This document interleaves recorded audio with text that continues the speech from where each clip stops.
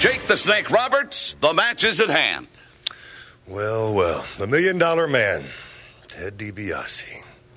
Here we are at WrestleMania, and it's the biggest match of your career. Why? Because everything you stand for is on the line, namely the $1 Million belt. Oh, yeah. It can be yours once again. You see, all you have to do to get it back is go through Damien and me. But you see, Damien and I don't forget. We remember all the times you made people grovel for your money. These were people far less fortunate than you. People who could use your money for essentials. And what did you do? You made fun of them. You humbled them, and you humiliated them. Well, now it's my turn. I'm going to make you beg, DiBiase. You are going to get down on your hands and knees. This time, you'll be the one that's humbled. This time, you'll be the one that's humiliated.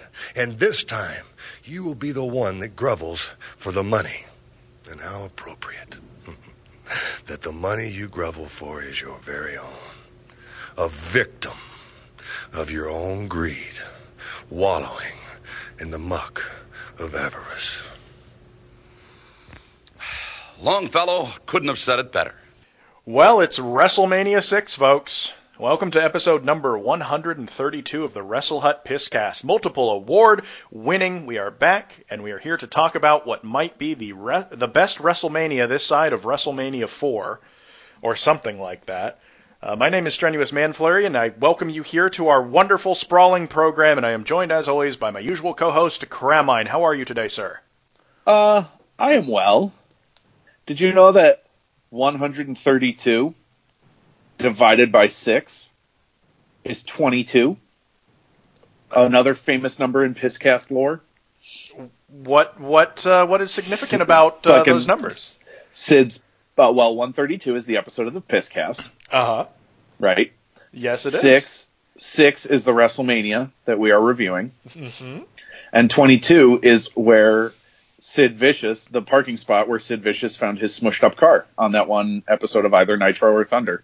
Oh my God. Goldberg! 22! Why me? 22! Do you know what Sid is for me in the history of pro wrestling? Hit me. What is it? Sid is probably the most enjoyable bad wrestler I can ever think of. Oh God, because you gotta think but Hogan, because he's Hogan matches can be entertaining, but yeah, he's so watchable. Is Psycho Sid? I love him. His promos are... People go crazy for Warrior promos, but they're terrible, of course. Warrior is awful. But every Sid promo I have ever heard, all of his Millennium Man shit, the Shake All Over promo... Yes. 22... You have... I'm twice the man you are, and I have half the brain that you do. He is so watchable and enjoyable, and it's just great every time. There's a promo on WCW at one point when he's like building to the feud with Chris Benoit, I think, where Benoit wins the title before Benoit just leaves, where he just comes out and the first words out of his mouth into the microphone are, "Ah!"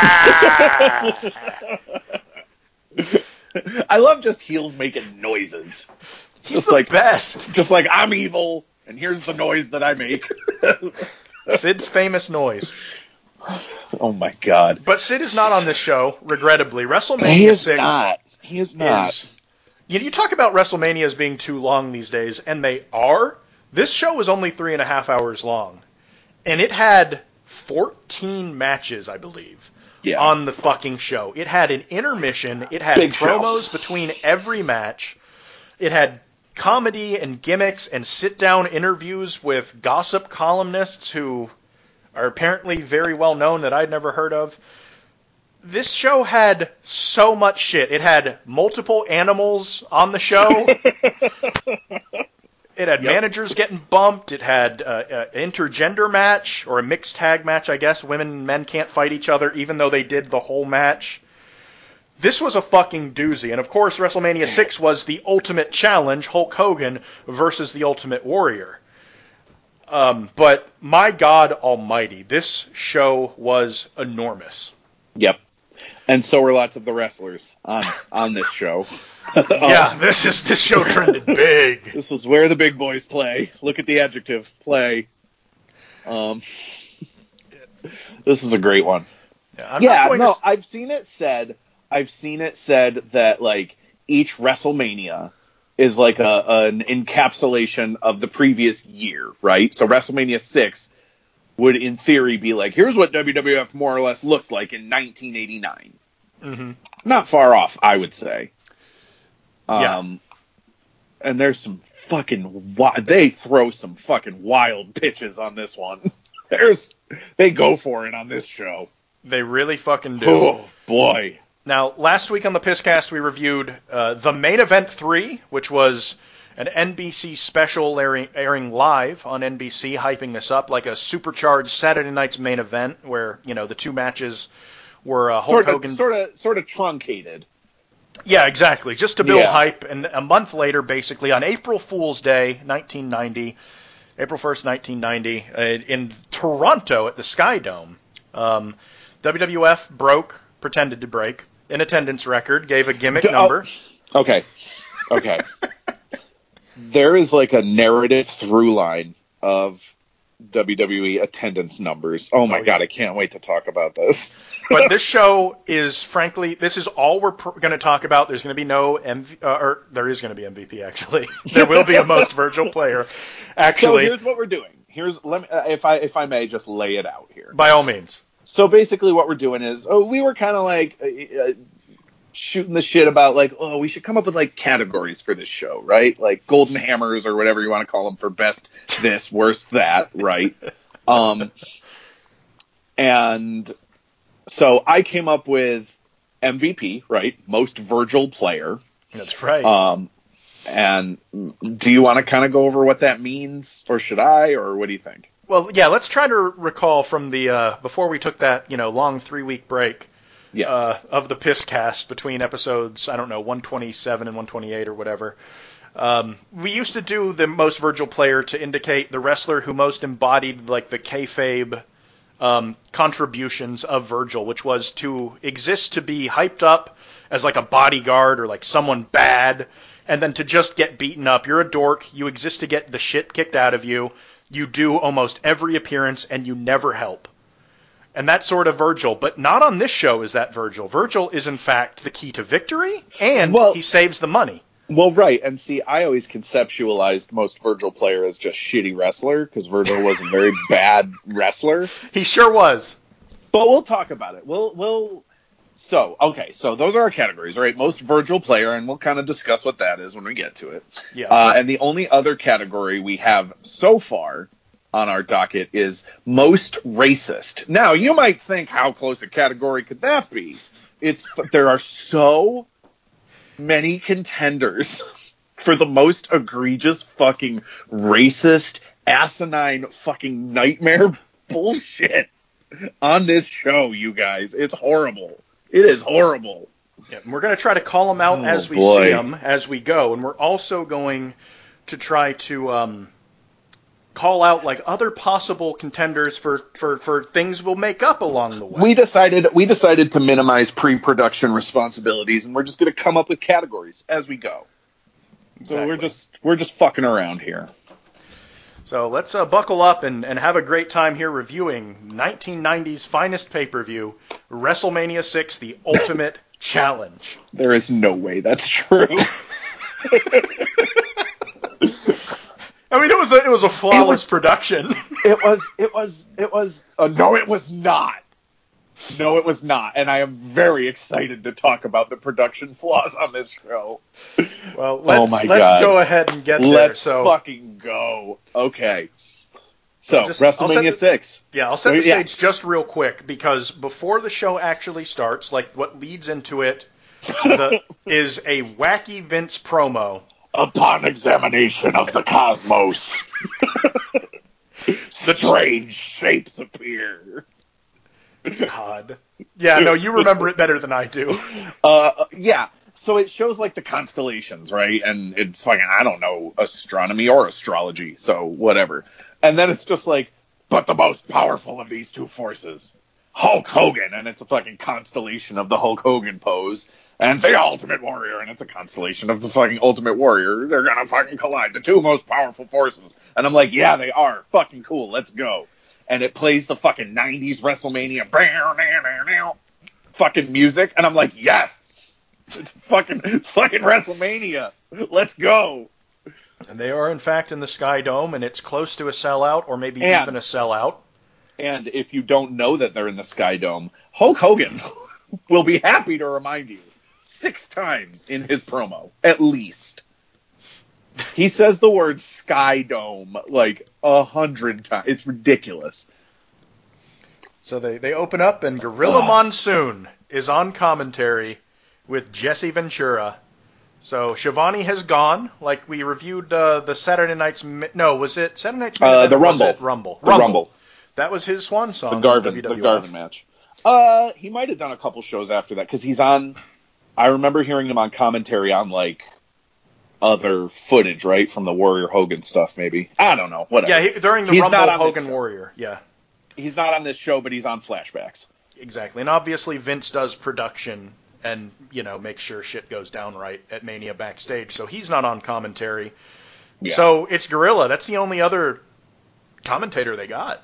I don't think they have another play-by-play guy, do they? Well, I mean, they would throw out, like, Lord Alfred Hayes or Sean Mooney or some shit. Yeah. Sean Mooney, I bet, would be fine. Maybe? He's fine as a backstage guy. I love Sean Mooney. I think Sean Mooney's great. Very underrated as a backstage guy. Yeah, for sure. He's no Mean Gene, but who the fuck is? No. So Robert Goulet is there to sing "O Canada," right, at the very, very beginning. Yep. And, after that, right, Jesse and Gorilla do their introductions, and as the first match is coming to the ring, Jesse says, Robert Goulet was kind of reminding me of Axl Rose, and Gorilla has no idea who that is. It was terrific. Can I just say, I have never actually heard Robert Goulet sing anything. Oh, you've only ever heard the Will Ferrell? I have only ever heard the Will Ferrell, especially like Red Ships of Spain, which is probably my favorite SNL sketch ever. Here are the two things. Red Ships of Spain. But here are the two things that I think of when I think of Robert Goulet. One is O Canada at WrestleMania 6. Perfect. And Will Ferrell as Robert Goulet singing the thong song on SNL. Because he just, like, I'm not saying I condone this, but there's a bad word in that song. Oh, is there? Yeah, and Will Ferrell just goes for it. Oh no, it's tough. It's tough, but that's what I think of when I think of Robert Goulet. Well, Robert Goulet did a great job doing the anthem here and did not drop any racial slurs, so good on him. Yeah, good job, Robert Goulet. Hell of a voice on that one. Well, yeah, professional singer. And then speaking of hell of a voice, Axl Rose, same thing. Also a hell of a voice. And going in on Steve Mnuchin on Twitter recently, apparently, which is fucking cool as hell. So, because Axl Rose, you would think might kind of be like a fucking like dirtbag, and maybe he is, but at least he just isn't fucking with Steve Mnuchin, so that's good. He went after him. Yeah. So good on him for that. Yeah, and for November Rain. That's just a banger. That's just a really good song. But also a great singer in his own right, Coco Beware. Coco Ware. Pile Driver. Yes. What was the WWF? Was it called Pile Driver? What was the album? Yeah, there was the wrestling album. Mm-hmm. And then I believe there was Pile Driver, the wrestling album, too. You are correct, my goodness. Coco Beware did, in fact, perform the title track in Pile Driver, the wrestling album, too. He performed Pile Driver. Yep. And there was, like, Mean Gene singing Rock and Roll Hoochie Coo. Rock and Roll Hoochie Coo.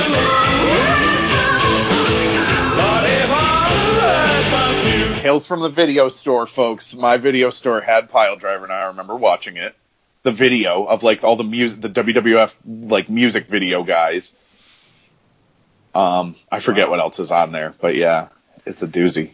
Stand Back isn't on there, is it? It is. Stand Back is amazing. If you've ever just wanted to watch Vince McMahon work his way through his daddy issues, like, watch Stand Back. It's incredible. Which one was better, Pile Driver or the original The Wrestling Album? Well, the Wrestling Album is funny because it has, like, Vince and Jesse and Mean Gene doing, like, commentary in between. No shit. The songs. Yeah, a little bit here and there. I don't know. They're both really cheesy. I would probably go with the Wrestling Album. Yeah, that is Gene doing Tutti Frutti. Does Pile Driver have Jive Soul, bro? Yes, it does. Big problematic on that one. Look up the video for that one. I have very vivid memories of how awful. It's really bad. But not really bad was Coco Beware versus the model Rick Martel, quite frankly.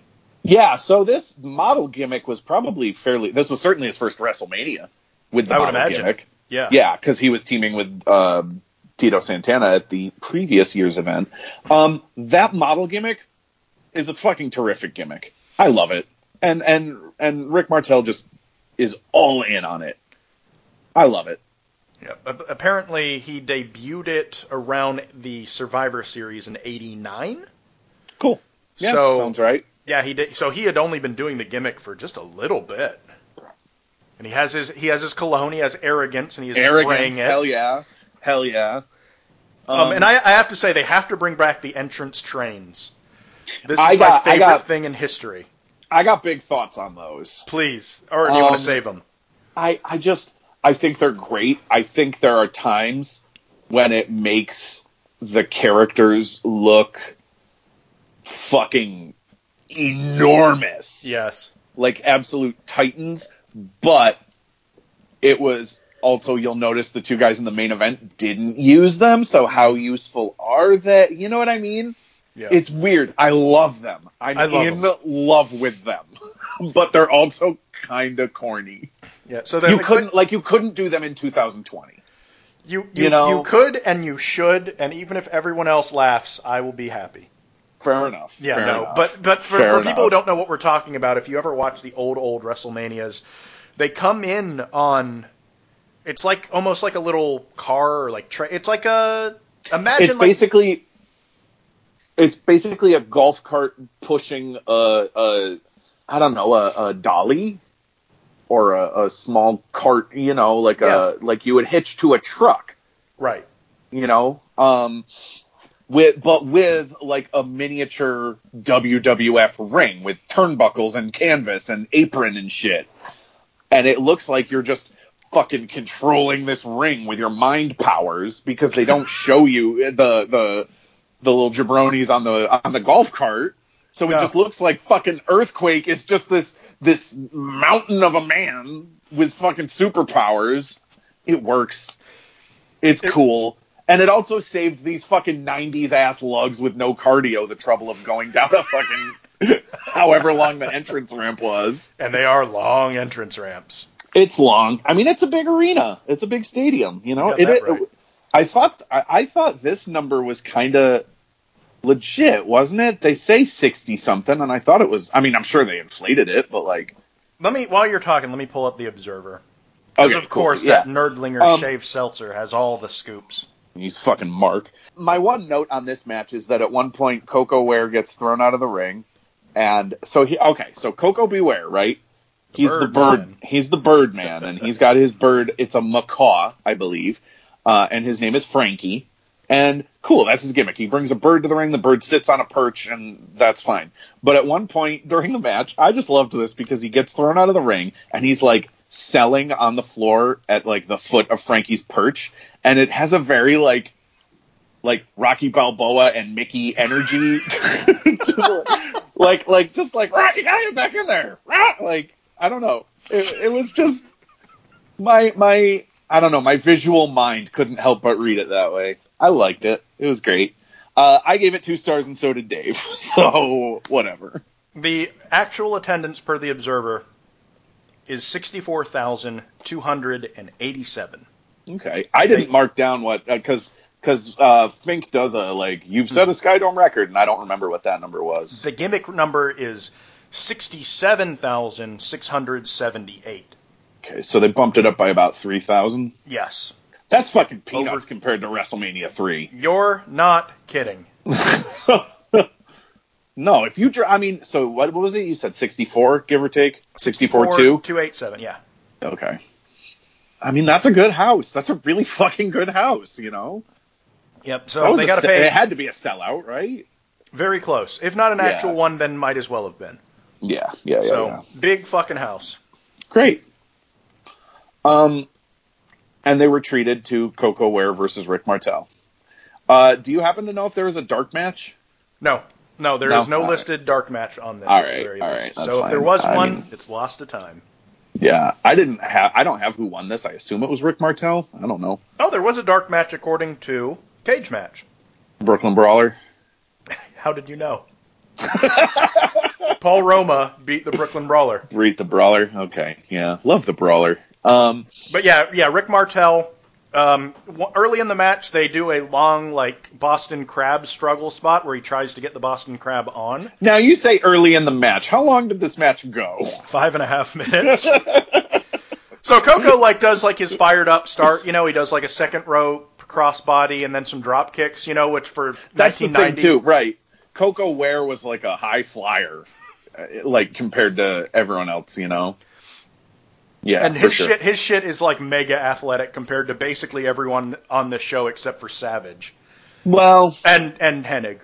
Actually, I mean Rick Martel is good. He's good.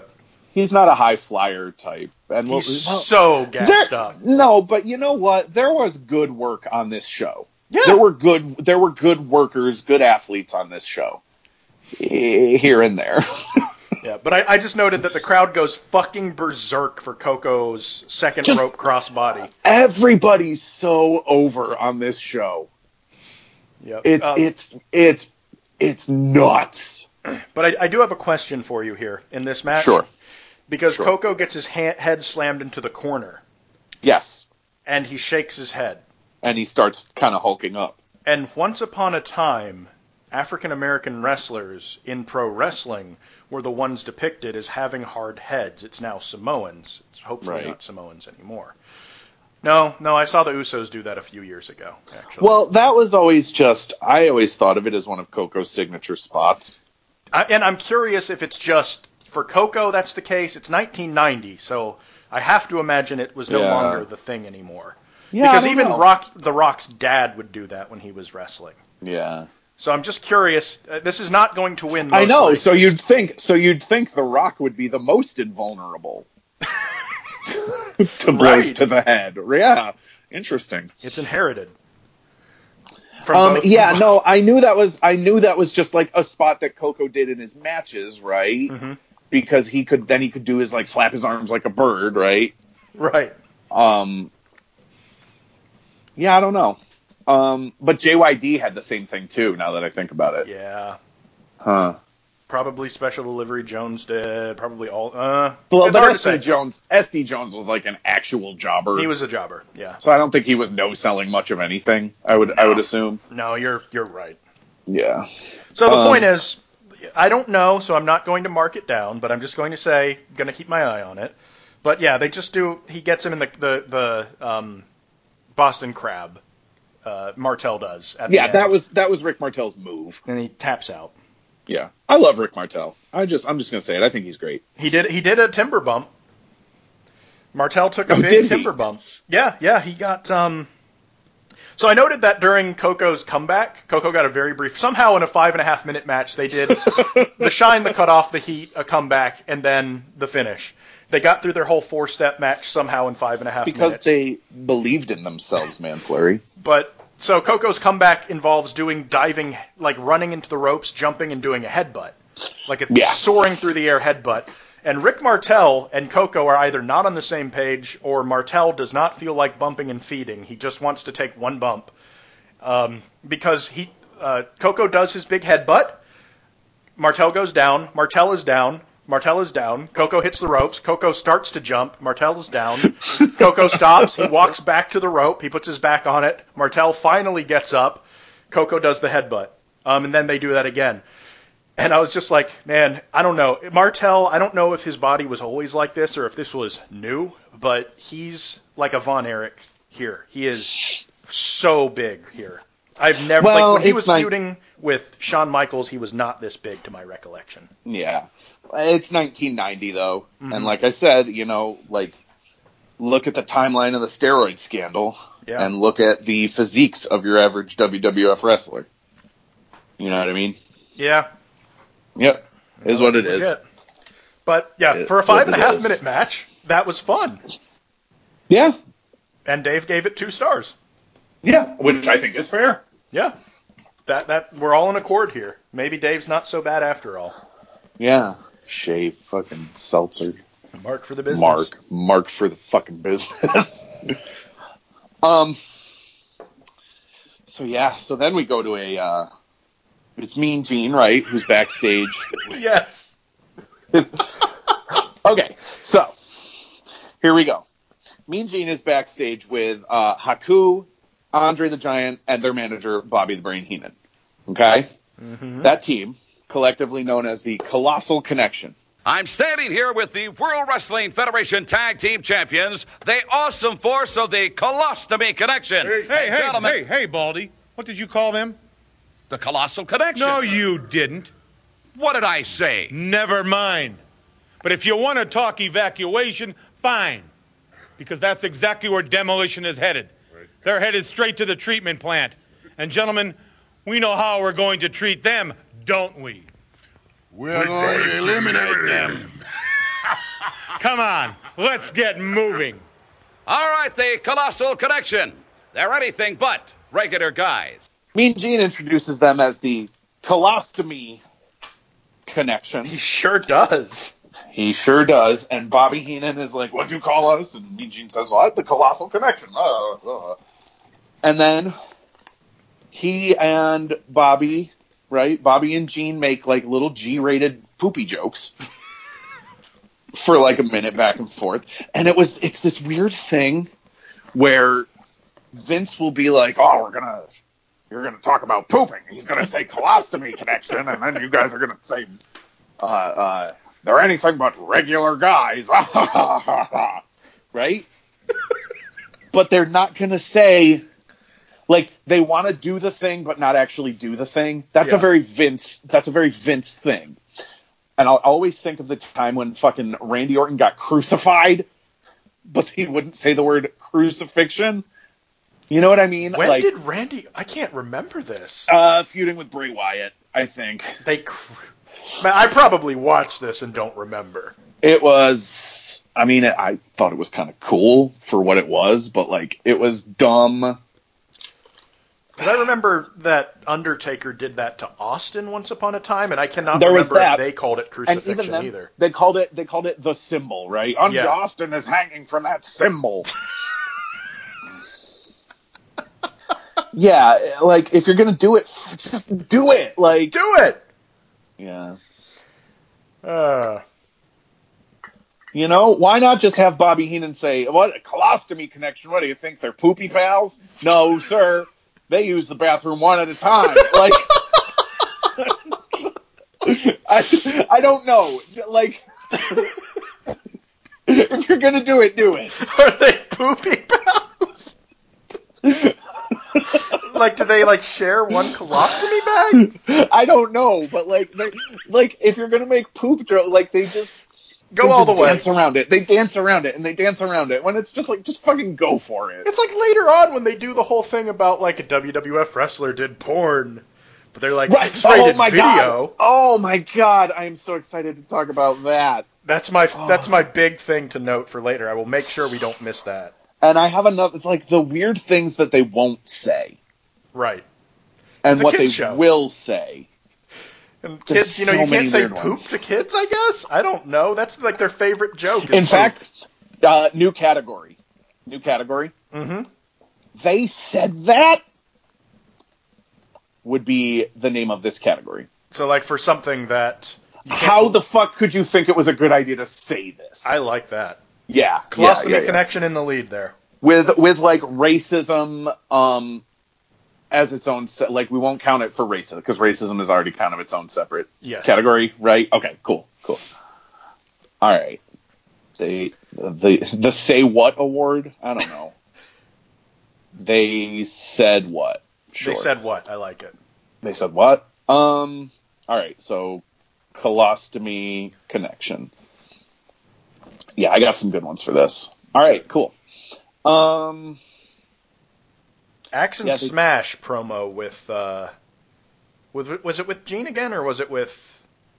Yeah, because Colossal Connection entered and then it went back to Demolition. Right. promo. Well, because they don't have music. Right, the heels don't have music on this show. Interesting. Or not all the heels, but I just mean in that match, I should say. Because Andre never had music, and Haku I don't think ever really had music either. They probably eventually gave him like generic Islander music. Right, like jungle sounds type shit. Yeah. What this match was Haku had a match with Demolition. Andre broke up some pins. The bad guys lost. And then after the match, they did an angle, which fucking ruled. It was so good. Which was amazing. And you take the whole Andre Heenan story into context. It's fucking fantastic. So, it really is. If I may. Please. So, the heels lose. I can't remember what happens if Andre fails at breaking up a pin or whatever. Andre does his usual. I get my arms caught in the rope. Right. And then Demolition did their elbow drop thing to pin their Haku. Finisher move. Yeah. So basically, Andre is selling, and the problem is, Andre is literally selling from the moment he walks out because he's literally always in pain at this point.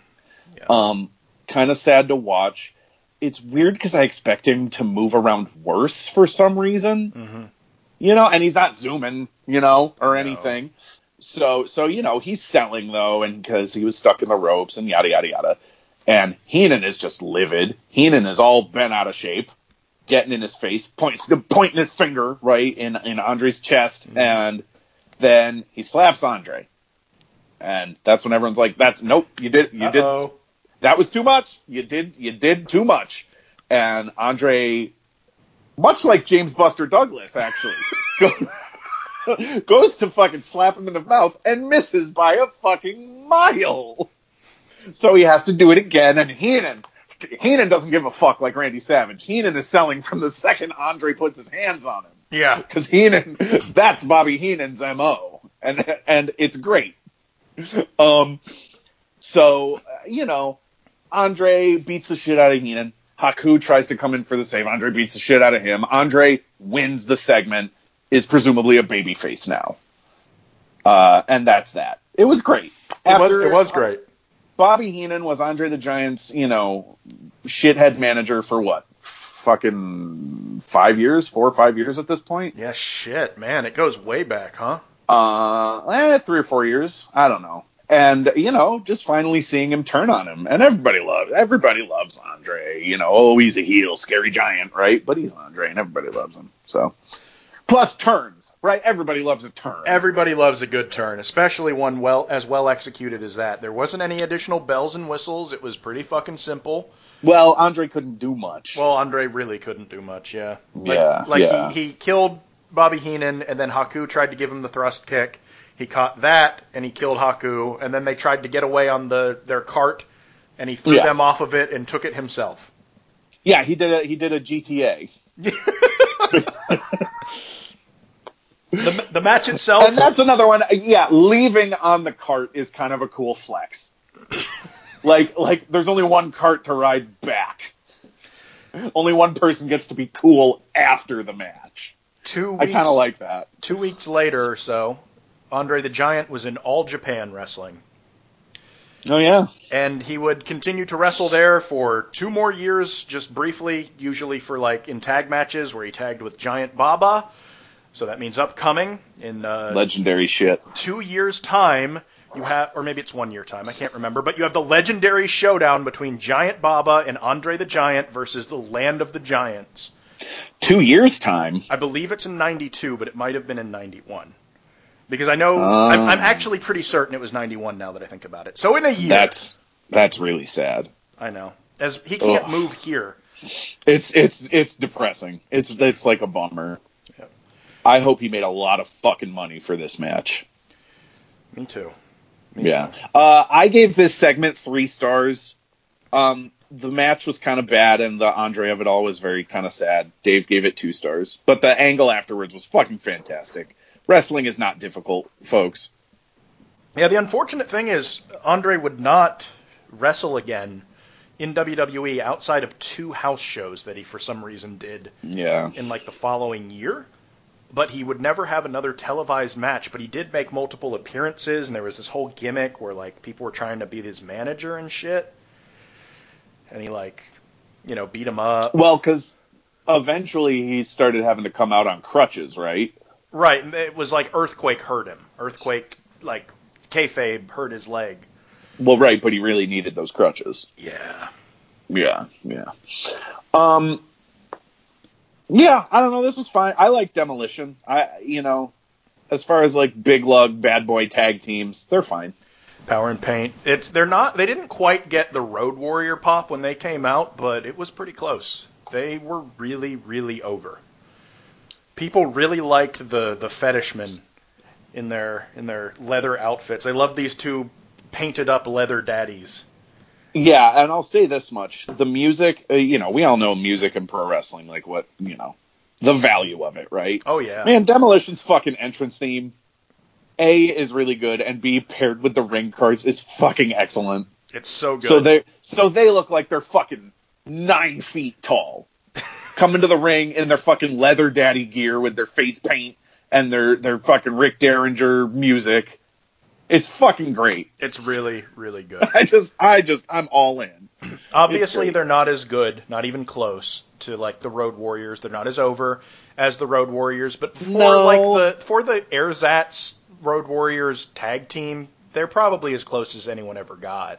Yeah, I mean they're because they're just a knockoff of the Road Warriors. Right. RC Cola, fucking it costs the same, it tastes the same, whatever. I do love RC Cola. So up next, we have Hercules versus the Canadian Earthquake.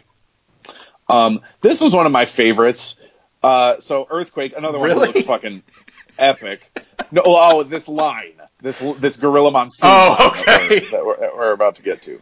Gorilla Monsoon refers to Earthquake as a behemoth, which I don't know. That's like, like when my son can't quite pronounce a word all the way correctly, but I know what he's saying, and I'm like, that's a good word for you to try to use. Like that's how I feel about Gorilla Monsoon trying to say behemoth, and he's usually so much better than that. I have to say, the first time I ever recall seeing the word behemoth was in Final Fantasy VII when I was a kid playing it. I'm going to tell you something. Uh-huh. I've never played Final Fantasy VII. I don't really like RPGs. Dang. Turn-based shit, It's not for me. It's, Mary's turn-based with active kind of. Yeah, no, you probably wouldn't like it. I probably wouldn't. It's also it came out in like '97 or some shit. I don't care about that. But when I played There's that game, a remake just came out though. Yes, there did. It is a different take on it, and I'm not interested. But okay. I've heard different takes on it. The combat is action, so you might like it. Have you played Are you into Zelda? I have Breath of the Wild. Have you played the Link's Awakening remake? I have not. That's the one I'm down for. Breath of the Wild is a little overwhelming. Sounds like a lot of game. I stalled out halfway through. A lot of game. Yeah. That's kind of how I am with most Zelda games lately. Yeah. So Hercules versus Earthquake. Wait. Sorry, but the reason I was talking about Behemoth is in Final Fantasy VII there is a summon. Behemoth, they have different ones, Shiva and Behemoth, Leviathan. They have all these different summons you can summon to do damage to your opponent. And that was the first time they don't say it out loud, because most of it's text. And seeing that word, I just decided it was pronounced Behemoth. Behemoth. So to this day, when I see the word written Behemoth, interesting, I have to in my head correct it to Behemoth because in my head I always hear Behemoth. So I feel you, Gorilla Monsoon, wherever you may be. I have the same trouble. I have the same struggle. You do your best. You don't do very well, but I love you. He's not great, but I love him. No. Yeah, same. He's not as bad as people make it. Well, maybe. We'll get to we'll talk he has about it. He has some doozies on this show. So yeah, Hercules and Earthquake do like 15 seconds of actually kind of good wrestling. Mm-hmm. And then Earthquake bails. Takes a powder, as the saying goes. And then here's another thing. So he comes back in, right? And his whole thing is he's an Earthquake, right? Yeah. And so he just gets in the ring and jumps and stomps on the mat. And the whole fucking ring wobbles. And it looks like he has superpowers. It does, doesn't it? It's fucking fantastic. That's the kind of shit that they were really good at back then. It's just making the gimmicks work, I guess. I don't know. Mm-hmm. There's a test of strength in this match. I think 1990 may have been the golden age of the Greco-Roman knuckle lock. Earthquake gets busted open at some point in this, 2.5 minute match. It was not a long match. That's for fucking sure. So Hercules is winning, right? But then he goes for the backbreaker, which is stupid. Don't do your lifty move on the fat guy, right? Earthquake gets the upper hand, and the second Earthquake is winning, Hercules is selling like he's dead. Yes. Like immediately, like from one blow, Hercules is deceased. I gave this 3 stars because it made Earthquake look really fucking scary. It did. Dave gave it 1 star, which, for what Dave is looking for, I think is fair. I noted that in the pre-match promo, it just dawned on me that Earthquake is probably the cutest wrestler on the show. New category. because he literally does have a child's face. I don't know how to put this. He has facial hair. I get that. No, well, we said it last time or a couple shows ago. Mm-hmm. He has big Santa Claus energy, right? Yeah, and he's wearing he does not wear a singlet. He wears a onesie. And he jumps around and he has a child's face, so he just looks like a 400-pound baby. That's fair. That's very fair. Did you ever play like an old Bethesda game like Oblivion or Fallout 3? No. Like when the engine was real janky, and then you just go up to a kid character and open up the console and do age up or whatever to make him into an adult. And I've never done that. Yeah, because with the old games they would still look like a child, but then they would just be taller.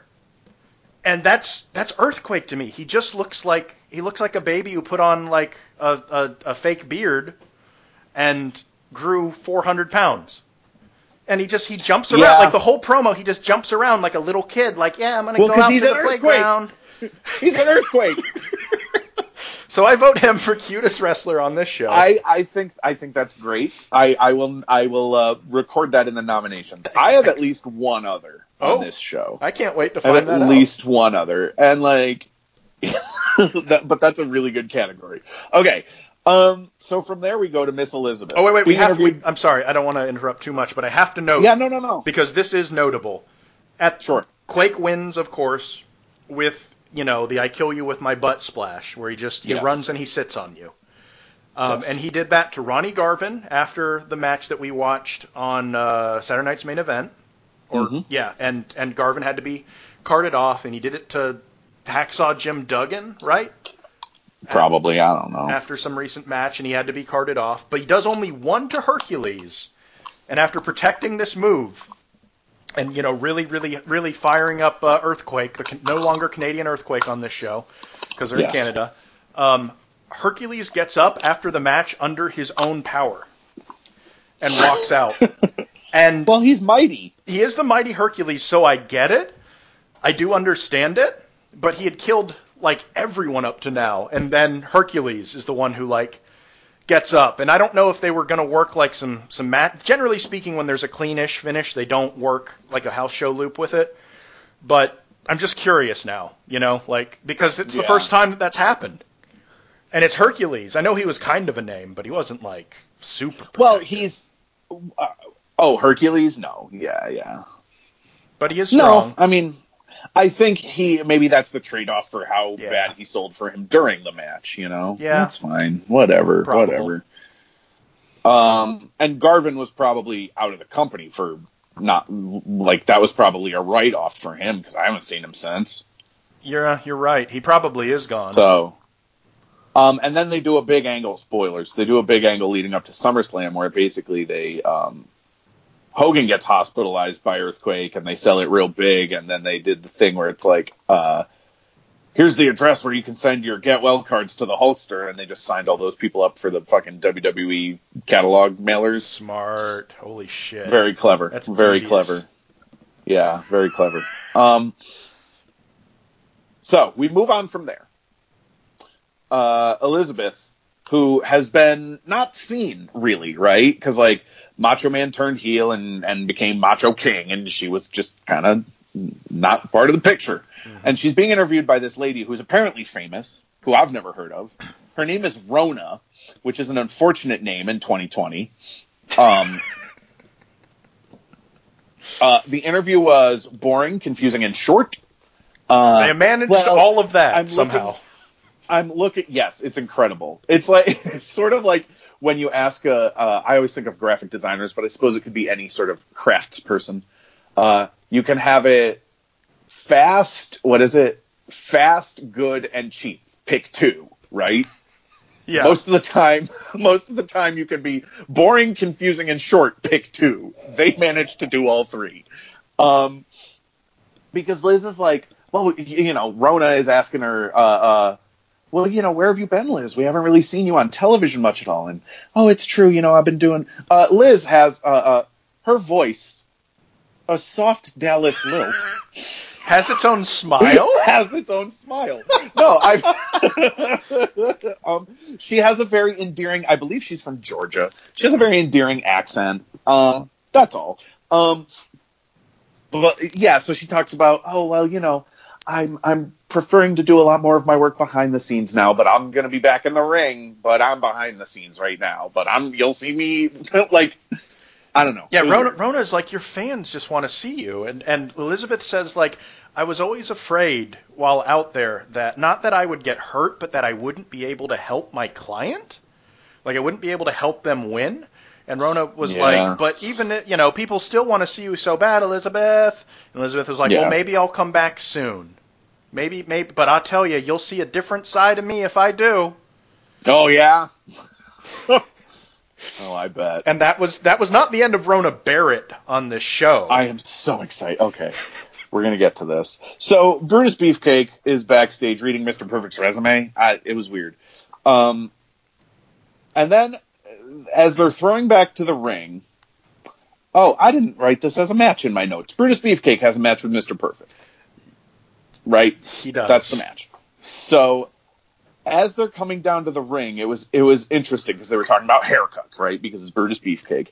And Jesse's talking about how he's a can't miss in Hollywood because he's got Paul Newman's eyes, Kirk Douglas's chin, and Robert Duvall's haircut. And I'm like, okay, fair enough. That's pretty good, Jesse. How long you been sitting on that one? I'm glad he saved it for Mania. Yeah, I don't know. So I just want to go. A couple notes for this match. Go ahead. I just want to go back to the Brutus Beefcake promo, especially. Sure, I have nothing on that. Because Brutus Beefcake, he points out, Mr. Perfect says he's perfect, but everybody has flaws, and he's going to sever his perfect record. And as he says, sever his perfect record with his shitty little garden shears, he tries to cut the paper Sean Mooney is holding, but he is unable to cut it at all, so he sort of just musses it up a little bit. Yeah, and let's not bury the lead here either. Mr. Perfect is undefeated in singles competition. Never been pinned, never been submitted. Going into WrestleMania 6. And as he makes his entrance, he is introduced, Mr. Perfect is, by the Genius. Yes. Mr. Perfect, the camera cuts to the train, the entrance train, and it just zooms in on his scrunched up dick in his singlet. Like, the camera just goes there, and it sort of focuses on it, because he wears that, like, bunched up little singlet. So, just scrunched up dick, and then it pans up to him. Package. And you see it. And, oh boy, this match. Did you say you didn't have much to say about this match, or that you did? I have a couple notes. Most of them are about the commentary, honestly. Well, that's what's really interesting in this match, because it's literally just Curt Hennig throwing himself around trying to make it entertaining. Yeah. At one point, Mr. Perfect gets the cutoff, and Gorilla... I loved this. Gorilla mentions, the pendulum's done a full 360-degree turn, and Jesse takes the time to say, actually, Gorilla, would be 180, because if it did a 360, it would just come right back to where it was. And Gorilla had nothing. Gorilla is the most bad faith arguer on earth on this show. It's unbelievable. It's unbelievable. The guys I like do nothing wrong. And watch as I rationalize that. It's incredible. It really is. Yeah, I don't know. Beefcake wins. Beefcake is... He throws Mr. Perfect into the post, and he gets the pin. Beefcake is truly bad at everything to do with pro wrestling, except for one thing that legitimately is very important in this era, which is just looking ridiculous. It's not just his outfit, it's the faces he pulls, it's the way he gesticulates at the crowd. He can do nothing but it is, for 1990 WWF, actually a skill to be notably ridiculous. And he can do that. At one point, this is my commentary moment from this match I have to bring up. At one point, the camera pans over to the crowd. Gorilla Monsoon tells me the following. Mary Tyler Moore looking on, and she loves it. Big fan of Brutus the Barber Beefcake. Mary Tyler Moore getting MVP nomination for me on this show. Oh, boy, are we going to get there. I love Mary Tyler Moore on this show. Oh, my God.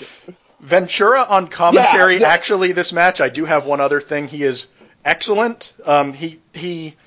First off, he insults the referee, who is Joey Morella. He's all over the referees on this show, yeah. Joey Morella, if you don't know, is Gorilla Monsoon's son. His real name is Gino Morella.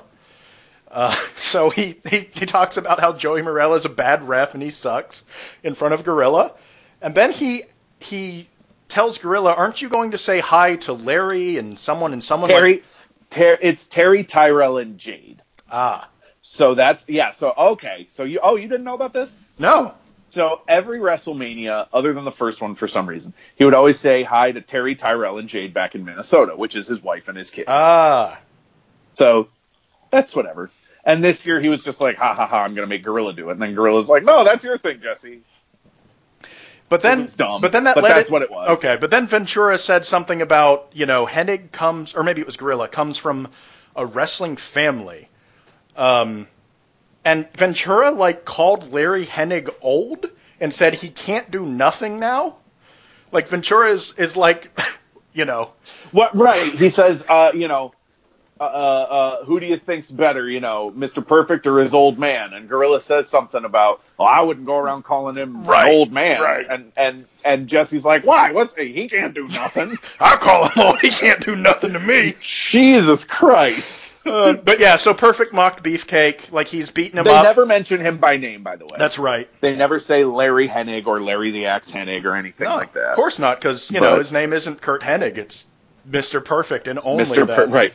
So, Perfect Senior. So yeah, he did a big slingshot to, Beefcake's getting beat up, and then he, gets taunted, but he's barely able to fire up and get a slingshot, and Hennig basically almost goes over the top of the post taking this. He almost slingshots himself out of the fucking ring.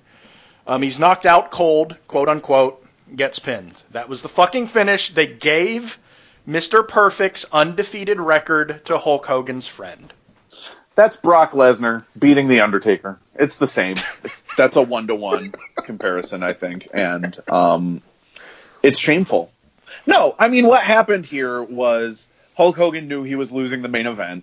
So he's like, all right, but Brutus Beefcake has to win his stupid fucking mid-card match. Fine. We're protecting the hell out of Perfect. We're having him work house shows with Hogan.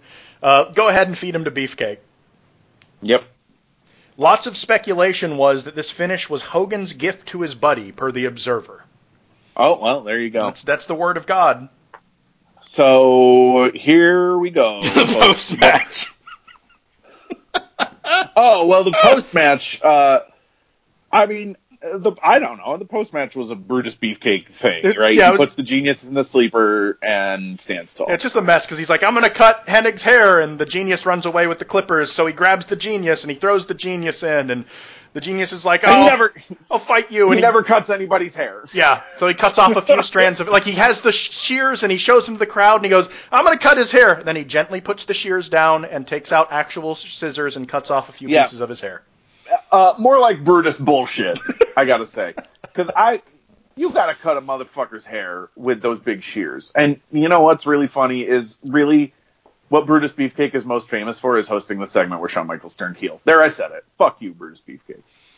I love Brutus Beefcake. He's great. So, oh my god. So we're in the Roddy Piper portion of the program. Oh no. Oh no. We have sirens, fucking, whatever, fucking, here we go. This is racist. Shelter in place, folks. This is fucking awful, what we are about to describe here. Yeah. Just dreadful. So, it's Roddy Piper versus Bad News Brown. You know who Roddy Piper is, I imagine, if you're listening to this show. Bad News Brown, his gimmick is that he's like a tough guy from Harlem. Now, he's actually Canadian, and he was, didn't he win like a bronze in judo or something at the Olympics? Yeah, Bad News won a bronze in the fucking 76 Olympics in judo. He's like the inverse of Taz in that he has actual judoka, except he doesn't do any judo moves while wrestling for some reason. He has the exact same Olympic resume as Ronda Rousey. Shit. Bronze in judo, right? I think so. I think you're... Yeah, no, her background was judo. Yeah, absolutely. Yeah. But yeah, That's is pretty funny. He's not like gigantic in the sense that some of these guys are, but like... He's beefy. He could kill every person on this card, basically. He looks like he'd fuck you up. Yeah, which is great, you know? And he has no manager. He is the only heel who doesn't seem to have a manager who's actually getting a push. So, I don't know, the feud is the feud, right? They fucked around with each other at the Rumble. I pull you out of the ring, you pull me out of the ring, and they've interrupted each other's matches and interrupted each other's promos. And at one point, Bad News told Piper, if you're going to wear a skirt, you should at least shave your legs. Now, that's fashion forward, I understand it, but Piper's body, Piper's choice. So sit down, Bad News. But now, this Roddy Piper promo. Well, ladies and gentlemen, they call him the Hot Rod. Yeah, you could say I'm the Hot Rod. Some folks call me the Hot Scott. You know, I guess I'm a little bit of both. Now that I think of it, you could say I'm a little two-faced. But you know, Bad News Brown, you just got one face. Kind of face that needs a little customizing. For instance, let's take a look at them big bug eyes of yours. Look so mean and nasty with them gnarly veins in it. Look like you're gonna pop right out of them sockets. You know, I don't think you see that well. Of course, we could talk about them out of proportion ears you got that are just there to collect dust, dirt, and wax. And you don't listen with them. You ought to be listening, son. But I don't want to insult you. Other than that schnozola you got. Cute little schnozola with them dilating nostrils and that wonderful hair that comes out of the left nostril. Oh, about 3.5 feet long that you could pull cars with, or you could wrap it, you could blade it, you could slice, you could dice with it. Which brings me to another part of your face, your mouth. Now, that's part of your body you don't have no trouble with. You're talking about somebody that knows about mouths, but you're talking about somebody that knows how to back it up. You see, you got a mouth kind of like Ralph Crandom. I got a big mouth. Well, I'm going to shut it for you, baby. The only thing you don't know, Bad News Brown, is which one, Hot Rod or Hot Scott, is going to do it. Well, it looks to me, Bad News Brown, that you're going to have to deal with a split personality. So Roddy Piper's face. So he's shot in profile, right? It's just a hard 90-degree angle on the right side of his face. And Okerlund throws to him by saying, he calls him I don't know. He throws to Piper, and Piper says something about, well, but which side of Roddy Piper are you going to get? The hot rod, right? And then he does a 180, and the other half of his face is painted midnight black. Yep. I'm talking pitch black. Like, apparently what I'm told is, and maybe the Observer has some dirt on this, it was some sort of shoe polish or something that someone said, oh yeah, use this, Roddy, and it'll rub right off, but apparently it didn't, and he had to look like that for like weeks. Like when he got on the plane, like he was still, yeah. I don't know what the fucking deal, why he did this. I mean, okay. I get the, like, duality of man. Oh, okay. Great. But that's not what this was. No. This was, you are a black man. I am a white man. Here's what I think of black people. It was fucking dreadful. It was appalling. I get that Roddy Piper, I'm crazy, but this was bad. Like, oof. So, yeah, most racist. Big nom there. Just Roddy Piper. What can you say about this promo? It's not only offensive, it's a dumb promo. Yeah. Yeah, bad. Like they don't acknowledge that he's wearing, that he's half blackface. Yeah, because he just keeps calling it the Hot Scott. Now, commentary, right. Gorilla is able to point out on commentary, he's black on one side and white on the other side, says Gorilla. Yes. During commentary. Yes. I have a couple notes on commentary before the match, if I may. Please. Oh, wait, commentary. Oh, let me just say, the Piper promo, he said something about Bad News having a long nose hair, and he was going to, pull him around by it? I think it was a Big Nostrils reference. Oh. Yeah, really bad. Really bad.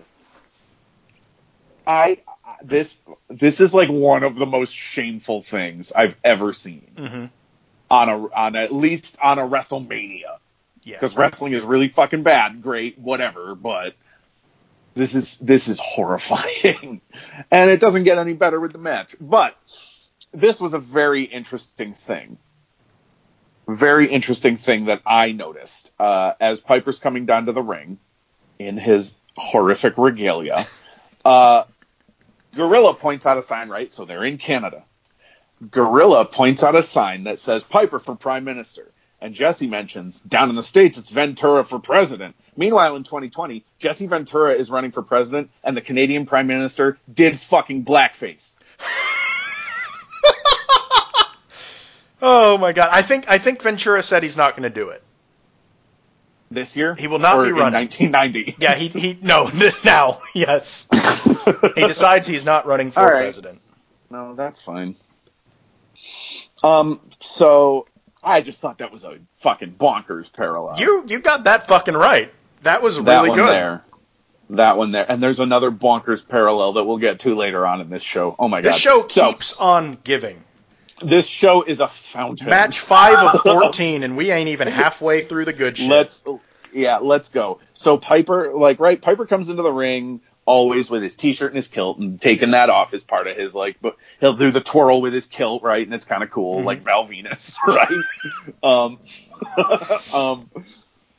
But as he does that, this time, he does the Saturday Night Fever with the finger, pointing the finger, and he thrusts his crotch, and he does what I can only describe as, shuck and jive disco dancing, I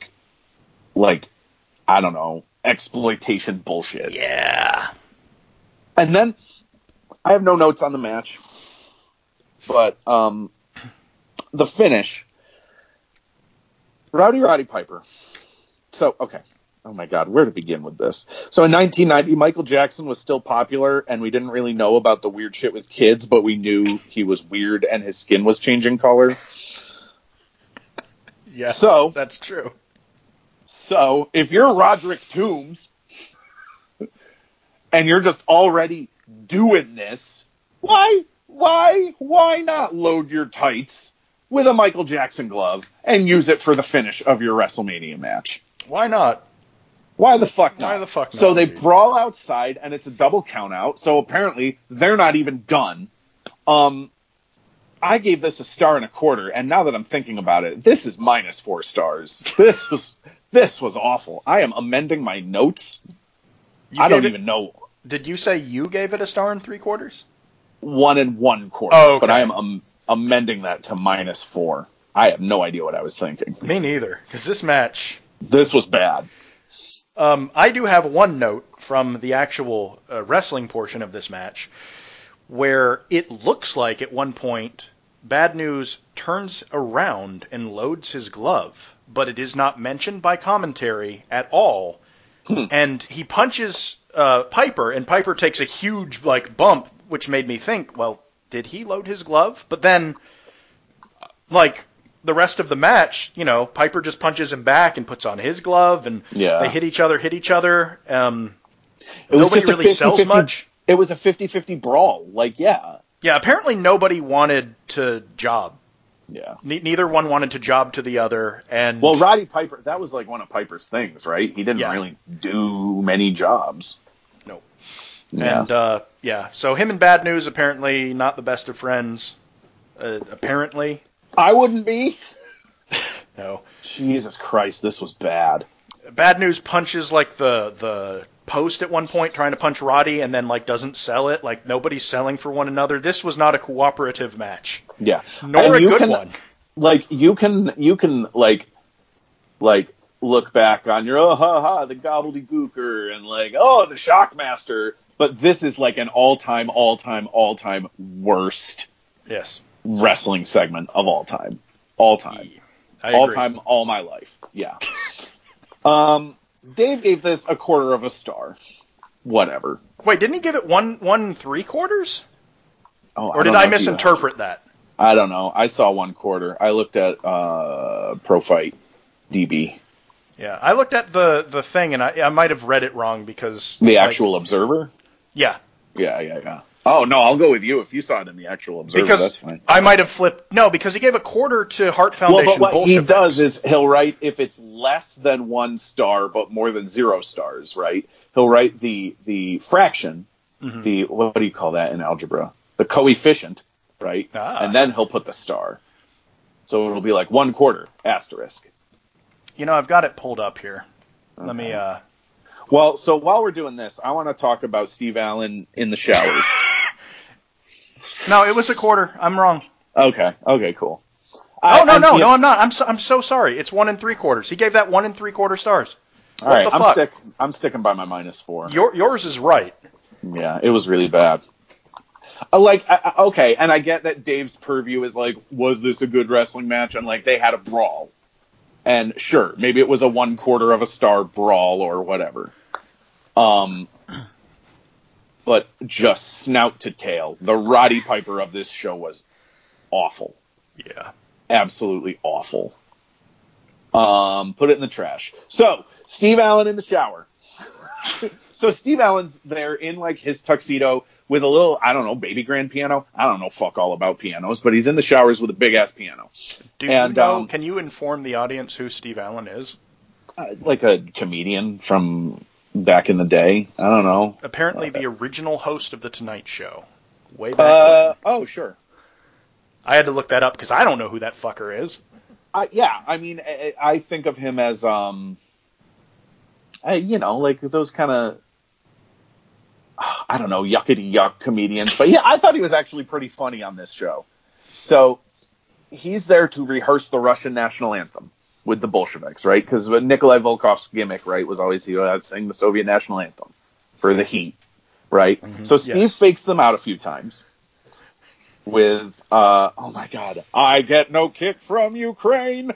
And what the fuck was the other one? It's a bunch of late Cold War references, Oh, hi, folks. I'm here in this appropriate acoustic environment to rehearse the Russian national anthem with my favorite Soviet Union tag team partners, Nikolai Volkov and Boris Yukov. You ready, guys? it, come on, Steve. Okay, I don't plan to hit it that hard, but I'll do my best. I get no kick from Ukraine. Hey, that's not the Russian national anthem. I know that. It's just a little joke to warm up the crowd. Give us a break here. Okay, here we go. Hey! Hey yourself. I know it's not the Russian national anthem. What is it? You play the Polish national anthem. Well, send your postcards directly to him. Anyway, we're still warming up. Here we go now. A 1 and a 2 and Perestroika and Glasnost. I dig them the utmost. And how is your sister tonight? Hey, you're getting hot when you're warming up. Let's go. Enough with the hay. No more stalling. Okay, let's do one from the heart, folks. Let's do one for the homeland. Let's hear it from Mother Russia. Here we go. I don't blame you. Take it easy. On that note, this is Steve Allen in the speed stick room. Sailing it back up to you, Jesse. I'm going to get out of here. You can get killed around here. Yeah, it was, let's see. Pop Goes the Weasel. Pop Goes the Weasel. And then they say, oh, no, that's not the Russian national anthem, right? And the Bolsheviks go, no, it's the Polish national anthem. And he goes, whoa, send your postcards to him, folks. Steve Allen was great. I don't know. I thought he was great on this show. So he was no Mary Tyler Moore, but he was pretty good. Oh, my God. Yeah, we'll get there. So he's finally like, all right, folks, no more jokes. One, here we go for Mother Russia. And just as he's about to play, a toilet flushes, and the Bolsheviks start fighting each other for some reason. This was a 5-star segment. All-time great segment. This was on the heels of one of the all-time worst. I'm not saying this redeemed it, but this was great. This was a very good palate cleanser after being fucking horrified for like 12 minutes. And then the Hart Foundation, they smushed the Bolsheviks in like 20 seconds, 25 seconds. Yep. This may have been one of the earliest times, certainly that I can recall, of Bret Hart giving his shades to a kid in the front row. Maybe the dopest babyface move of all time. Maybe. Well, it's no bushwhackers rubbing their pits on people. Let's look at the fucking bushwhackers from a COVID-19 perspective for just a second. Fuck's sake. We'll talk bushwhackers later. So the Hart Foundation over like motherfuckers in their native land. Well, Brett's anyway, yeah. Yeah, well, Jim Neidhart's adopted. By marriage. Well, no, he married Brett. He's married to Brett's sister. Well, I mean, like he adopted Canada as his. Oh, I don't know. What I mean? Maybe. I don't know. But yeah, so they they're the hometown heroes. They're not going to have a good match with the Bolsheviks, no matter how good a working tag team they are. So they just kill them with a heart attack in 20 seconds. They attack the Bolsheviks like from behind as they're doing the anthem, and Ventura is outraged. That's bullshit. That I would be outraged too. That's very disrespectful. But Gorilla is just like, no, it's good. It's good. Right. Like you know who this motherfucker would be voting for.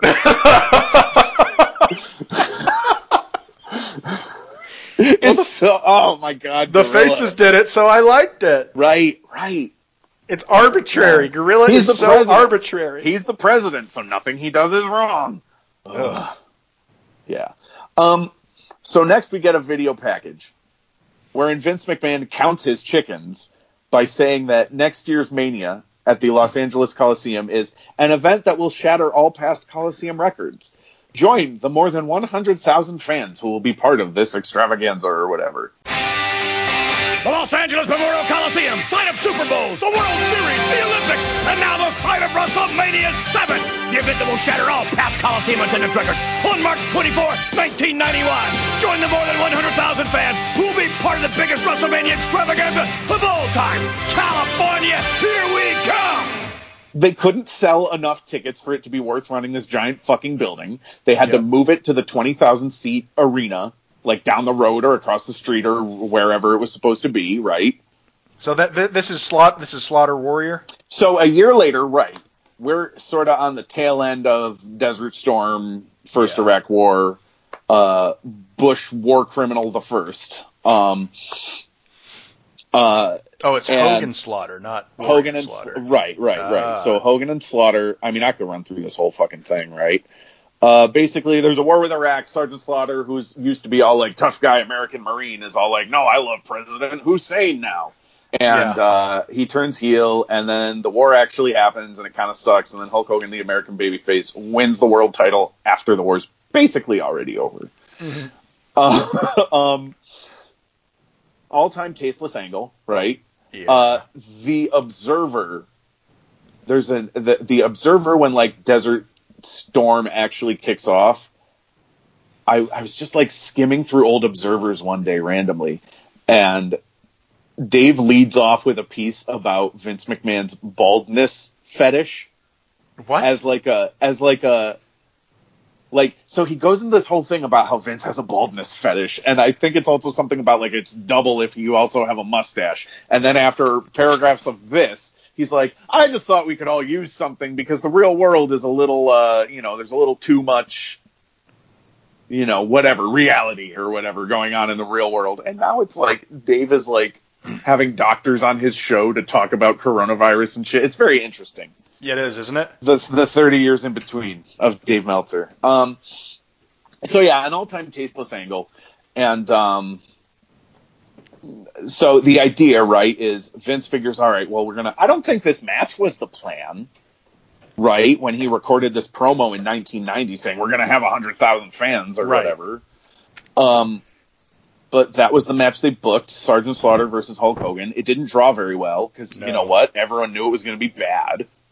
Who gives a fuck? I'm sorry, but who gives a fuck about Sergeant Slaughter? Like the G.I. Joe thing kind of came and went already, right?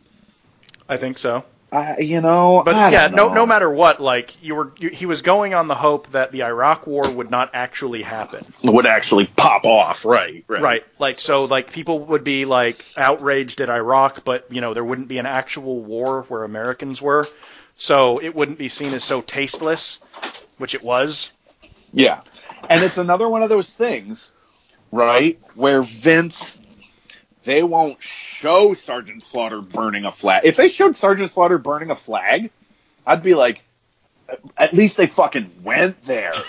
Yeah. You know what I mean? Because, like, okay, they had him burn a Hulk Rules shirt symbolically, and I get it. I don't know.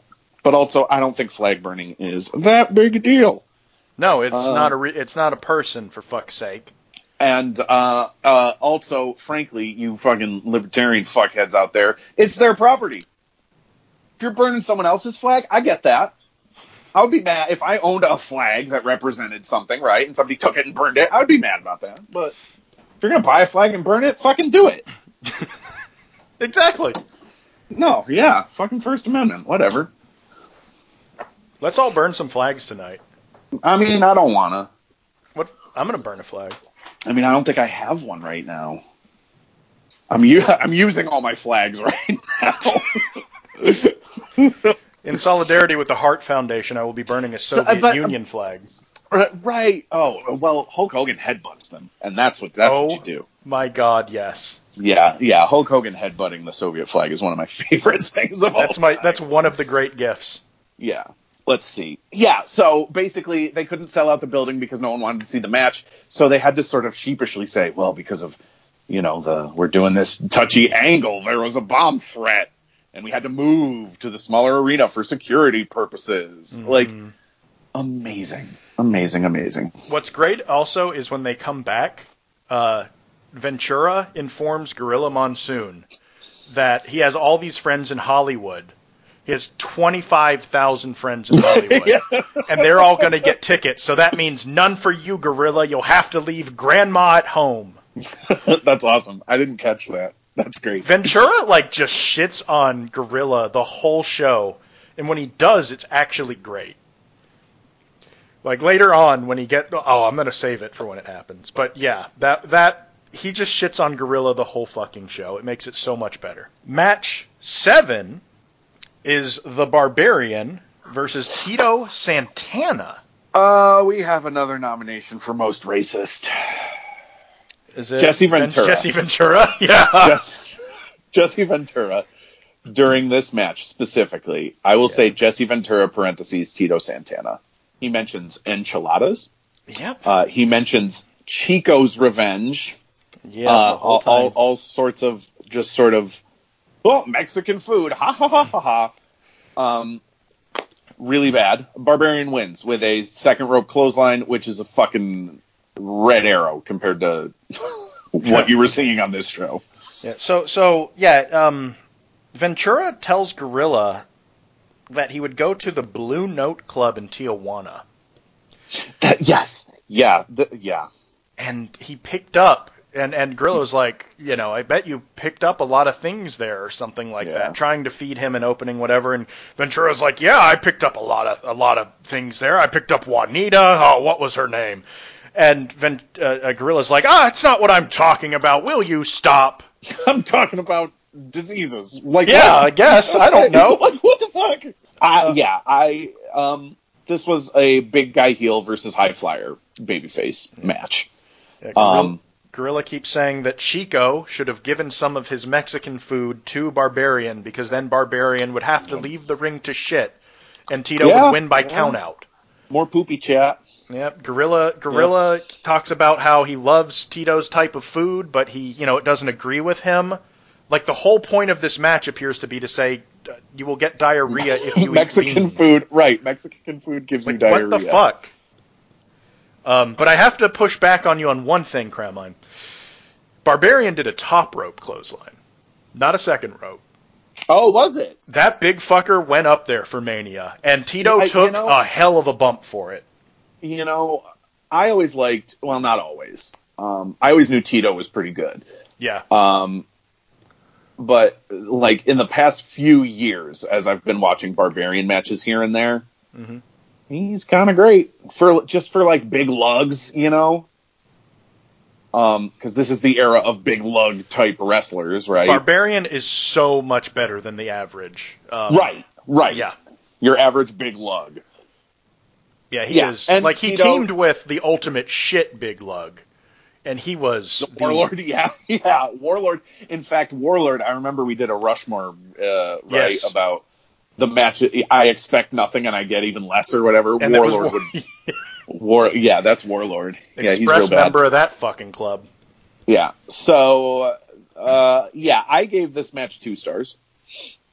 Dave gave it 3/4 of a star. I don't know, whatever. Dave gave it 3/4. Dave. It was short. It was short, but it was better than most. Yeah. Oh, it was 4 minutes, 30 seconds. Okay. Right. You know how Dave is. He likes them long and in the Tokyo Dome. So we get a Dusty Rhodes versus Randy Savage video package that opens with Randy Savage threatening to hit Sapphire, and just off the bat, yikes. Yeah. And it was another one of these feuds, right, where it's like, you interfere in my match, I interfere in yours, and back and forth thing. So Dusty and Sapphire are backstage with, I think, Sean Mooney. Yes, Sean Mooney. Yes.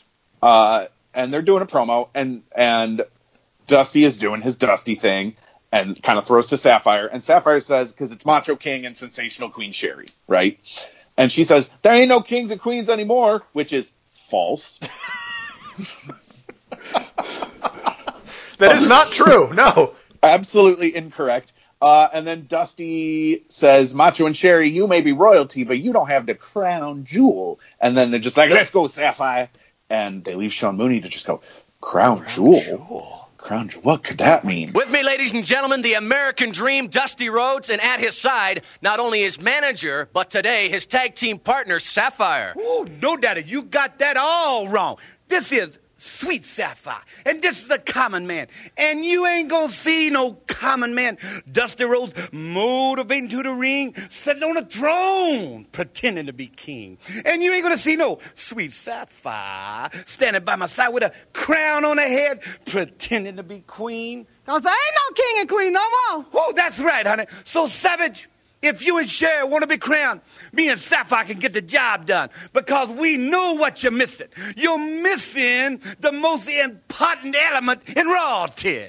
What you're missing is what we got. The crown jewel, baby. Woo, come on, let's show them what we mean, baby. Yeah. Crown jewel? And so we get Dusty Rhodes and Sweet Sapphire versus Macho King Randy Savage and Sensational Queen Sherry. As Macho and Sherry enter, Jesse is going on about how good they look, and he's right. They looked fucking fantastic coming to the ring. There's a sign in the crowd that says Sapphire is a gem with little red and yellow or black and yellow polka dots. Really cute sign. I loved it, but Sapphire was spelled wrong, -2 stars. Dusty gets the mic and says, "Oh, we got the crown jewel, the first lady of professional wrestling, Miss Elizabeth, get out here." Everyone loses their shit. They go crazy. They go bonkers. And I'm kind of watching this, and I'm like, we are at the exact halfway point of maybe the greatest, most satisfying, but also behind the scenes upsetting and awful character arcs in wrestling history. We really are. Yeah. Imagine for a moment, right? Imagine at someone in 2020, or because this is such a fucking weird ass, shit ass year, right? 2019, 2018, whatever, right? Imagine someone doing Miss Elizabeth's job and being this over. Yeah. Imagine that. And also, there's no storyline logic to her teaming with Dusty other than fuck you, Randy, which fair. That's all it is. I don't know. They have a mixed tag match, and it's the men in there with the men and the women with the women. But the whole story of the match is sort of both of them interfering, the like gender bendy interference, right? Like breaking that rule. Yeah. And I don't. So watching Sherry sell for Sapphire is kind of a bummer. Yeah. She's trying. But you know what? I've seen worse than Sapphire. Yes. I've seen worse. Because she looks like she's having fun. She's having a good time in there. And she is my next nominee for cutest wrestler. Shit. Is Sweet Sapphire. Yeah. I'm thumbs up on Sapphire. She's great. She's great. She's dancing. She does hip checks. She's Sherry. fucking Asuka was taking notes.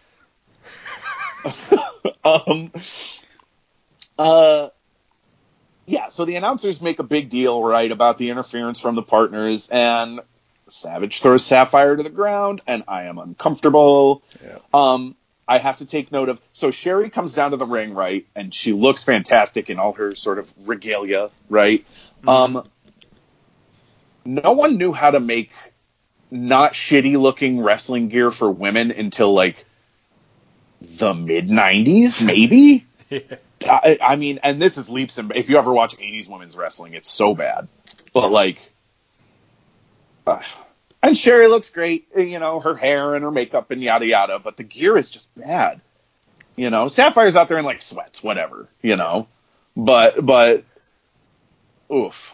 I don't know. It's just from a like fashion perspective. Who the fuck designed this?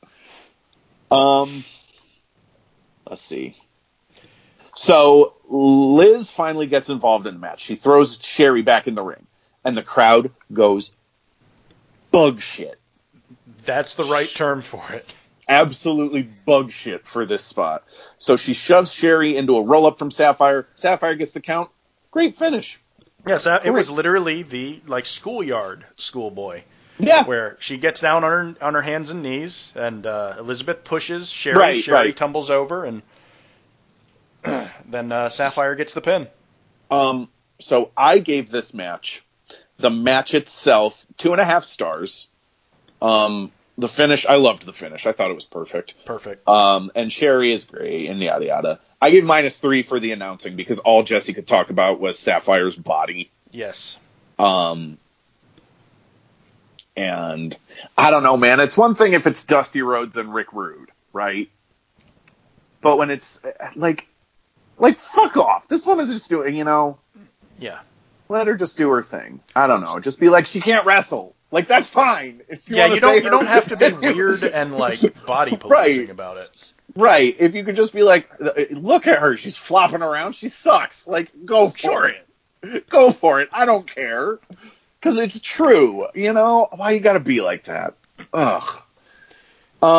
So, afterwards, Liz and Dusty and Sapphire are all dancing together, and I loved it. It was great. Sherry, again, was the star of the show. Yes. And she's not done for the evening either. No. She interrupts this match like multiple times, and they love to do like the pinball spot, like where she comes in and Savage gets, pushed into her, or Dusty moves and he runs into her. At one point, she forearms Dusty Rhodes in the back as hard as she fucking can. Like with the flat part of your forearm, like with the meaty part. Sure. Of your forearm, so it makes a big noise, and it does sound like a gunshot. Sure. She also at one point just goes to the top and does a full ass splat, like a full fucking just splash to Dusty Rhodes, who powers out and throws her out of the ring. And I was just like, hey, better than Warrior ever did. Give her the big belt. No, but Sherry's the absolute best. They all dance at the end. Savage tries to get the scepter, and tries to attack him afterwards, but he gets run off. And then they all dance, and Elizabeth in her first lady of she can't dance too well, but everybody loves it. Pretty bad. Everybody just loves her. She is so. She's lovable. She has an earnestness about her. What's not to love? Yeah, her voice, a soft Dallas lilt. What is that? Someone was interviewing Dixie. It was like an Dixie absolute Carter. puff piece, right? It was, I believe, Grantland, when that existed, did a terrible profile of Dixie Carter, and as I wrote when we both posted back on the SA forums long ago, yes. This is someone writing this the person writing this article jacks off to her. Yeah. You cannot describe someone the way this fucking creep was doing and not be like just pounding it to her. Yeah. Very gross. Then we get to Bobby Heenan and Mean Gene backstage. Yeah, this is the intermission, right? So now we're kind of more or less at the midpoint, right, of the show. I don't know, match-wise, but or time-wise, but it's basically intermission, right? We've had our Act 1 finish, right? The big Savage Dusty match. I mean, that's basically what it is, right? That was the only support match underneath that had any hype, I feel like.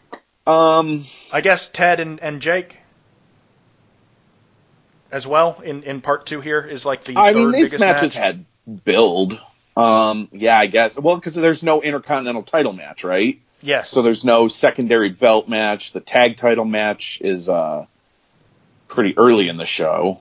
And the heat for that is really, the title change, sure, but the Andre angle is the bigger thing.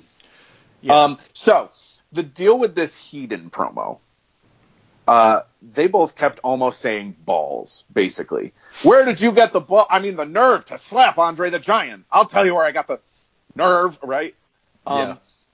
Heenan, and this is another one of those weird internal censorship moments of WWF. Heenan's ranting and raving, kind of loses his train of thought, almost fucks up his lines. He almost says, and Andre the Giant, you have just committed. And I think he realized he probably shouldn't say the word suicide. Oh. He was going to say career suicide. I don't know if that's what it was or if he just lost his lines. I think you're right. What. Yeah. Now, my brain, because I don't know, I'm not saying that I'm a bigger brain than Bobby the Brain Heenan, but you could have said you've just committed to a year of failure because, I don't know. You could have saved it, Bobby. You're better than that. But he kind of lost his train of thought, but he made it work, And Okerlund was right there to help him. He's has this upset you so much that you've lost your train of thought? I'd never thought I'd see that happen. Right. Oh, Mean Gene. And this is an underrated duo. These are maybe two of the most entertaining people in, the history of wrestling, honestly. As good as it gets. I kind of wish that that Okerlund got, a heel manager run at some point. I think he could have killed it. That's hurting my brain. Yeah? A little bit. It's like the time in my, I don't know, whatever EA Sports game it would have been, MLB 05, where I was just like, I want to see Derek Jeter in a Red Sox uniform. and I did it, and I was like, this is weird. I don't like it. That's how I would feel about Mean Gene as a heel manager. Well, WWE doesn't do face managers, really. Well, Mean Gene is dead, so... You want to hear the most upsetting thing? The fucking mixed tag match, everybody was dead. Everybody. All 5. Everybody deceased. Yep. This show might have more dead people than alive on it. It's nuts, the number of dead people on this show. So here we get a lot of, promos and backstage this and video package that. So we have Heenan and Mean Gene backstage. Or no, we already went into that. So we already go back to Jesse and Gorilla with Rona Barrett. I still don't know who the fuck she is. Yes. She says some shit about how like she's this is legendary. She says some shit. I guess she's like, her thing is like she's a gossip kind of newsy whatever person, and she's like, well, it's so hard to come up with dirt on all these WWF people because you have such a clean image. Oh fucking please, Jesus fucking Christ! And then God. She then goes on to intimate that there's a Jesse Ventura sex tape out there. Yes.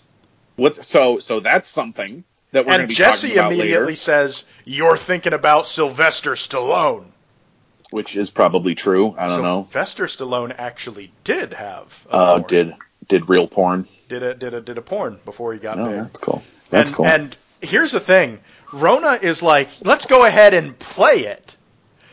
And Jesse's like, go to Sean Mooney standing with Randy Savage. And Gorilla Monsoon, with like tears in his eyes almost, is pleading, "Show it. Please, I want to see." Special interview time here, and our special guest, please welcome with me, Hollywood's own Rona Barrett. Rona, welcome. Hi, Gorilla. Lovely to be here. Can you believe it, having two bookends like this? God. Well, Rona, I understand that there's some talk around that you have some tidbits of information concerning some of our own.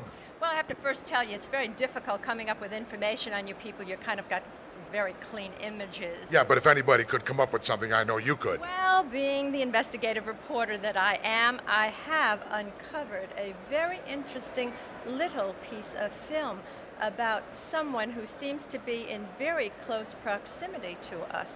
You resemble that remark, Jess. You're talking to me?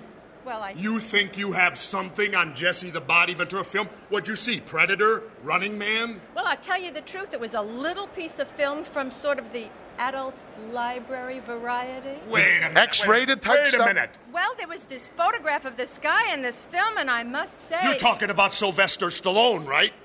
No, in fact, I brought the film with me, so let's... We have the footage. Let's roll it. Wait a minute. Wait. Let's go to Sean Mooney. Sean is standing by with the Macho King and Sensational Sherry. Sean, go ahead. I am very excited to describe the payoff, such as it is, of this angle. Why does Gorilla Monsoon want the world to see Jesse Ventura on camp? Like, fuck. Because, Manflurry, he is a broadcast journalist.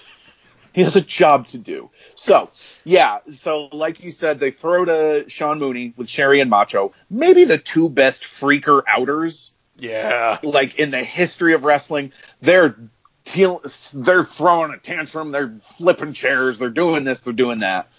And another you can't say that thing, which is so weird. Randy says, "You just see the nails in the you-know-what." You can't say fucking coffin. Can't say coffin. I get, really and truly, I do get not wanting to say suicide. That's fine. But, like, you can't say coffin. I don't know, man. You can only insinuate coffin, my friend. Yeah, wow. But Sherry is running around, like, screaming the entire time. I'll put the audio in, I think. Pulling her entire face off. Like, she's going buck wild. It's great. With me, the Macho King, along with Sensational Queen Sherry and Macho King Randy Savage. You got a lot more than you expected in this match, especially with the appearance of the crown jewel, Miss Elizabeth. You hit the nail on the head, and you better get on the phone and call somebody, because suffering builds character in the American dream. I didn't think that you deserved my full attention, but mind games are my thing, yeah. And suffering builds character, and you're going to learn a lot of character, and the crown jewel doesn't exist. Macho King, we know you're fired up, but what does the future hold for the Macho King and the Queen of the World Wrestling Federation, Sensational? It'll never happen again. We'll never be embarrassed again, and I guarantee you the American dream will feel the wrath of the Macho King and the Sensational Queen.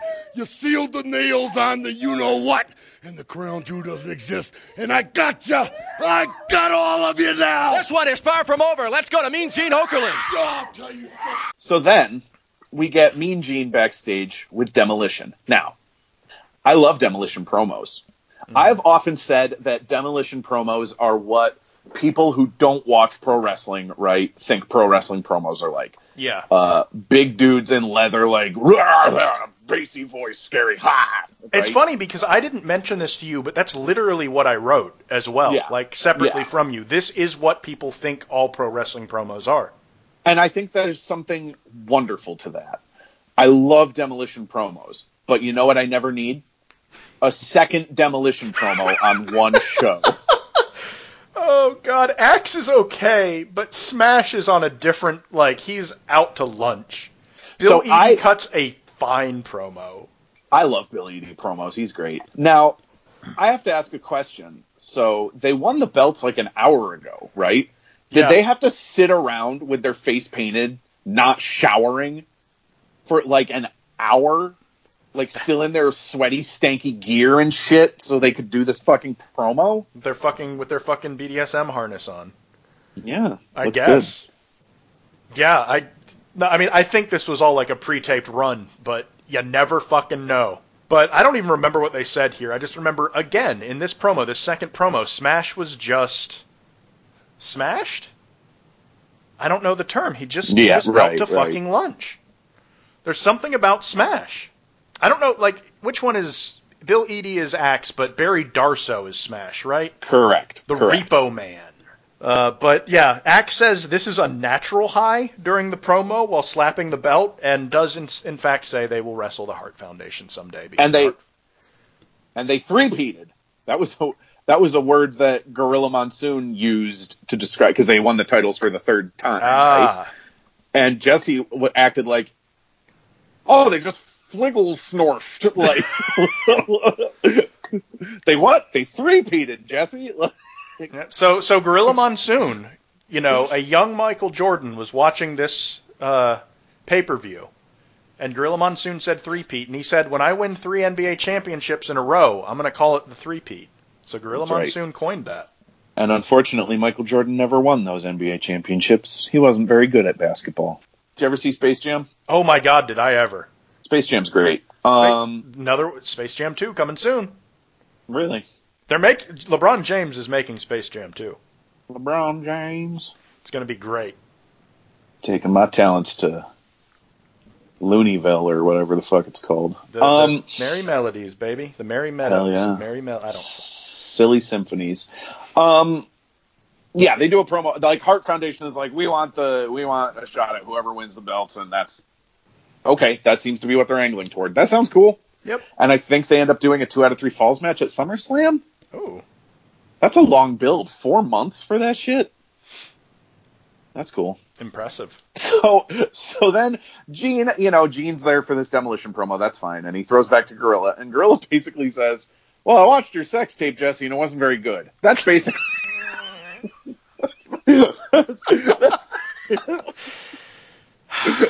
He said, like, he phrases it something like, "Oh well, during that, while we were backstage, I watched that tape that Rona was talking about, and it was nothing. There was nothing there. There was nothing to it." Like, what? Yeah, like, we didn't even see the balls. Like, what? And Kramon, I have to give you big props to your memory here, because of course I pulled it up, and in fact, SummerSlam 1990, Hart Foundation beat Demolition in a 2 out of 3 falls match to win the titles. I feel like Bret Hart has a long run of really fucking good SummerSlam matches from here on. I would imagine. Right?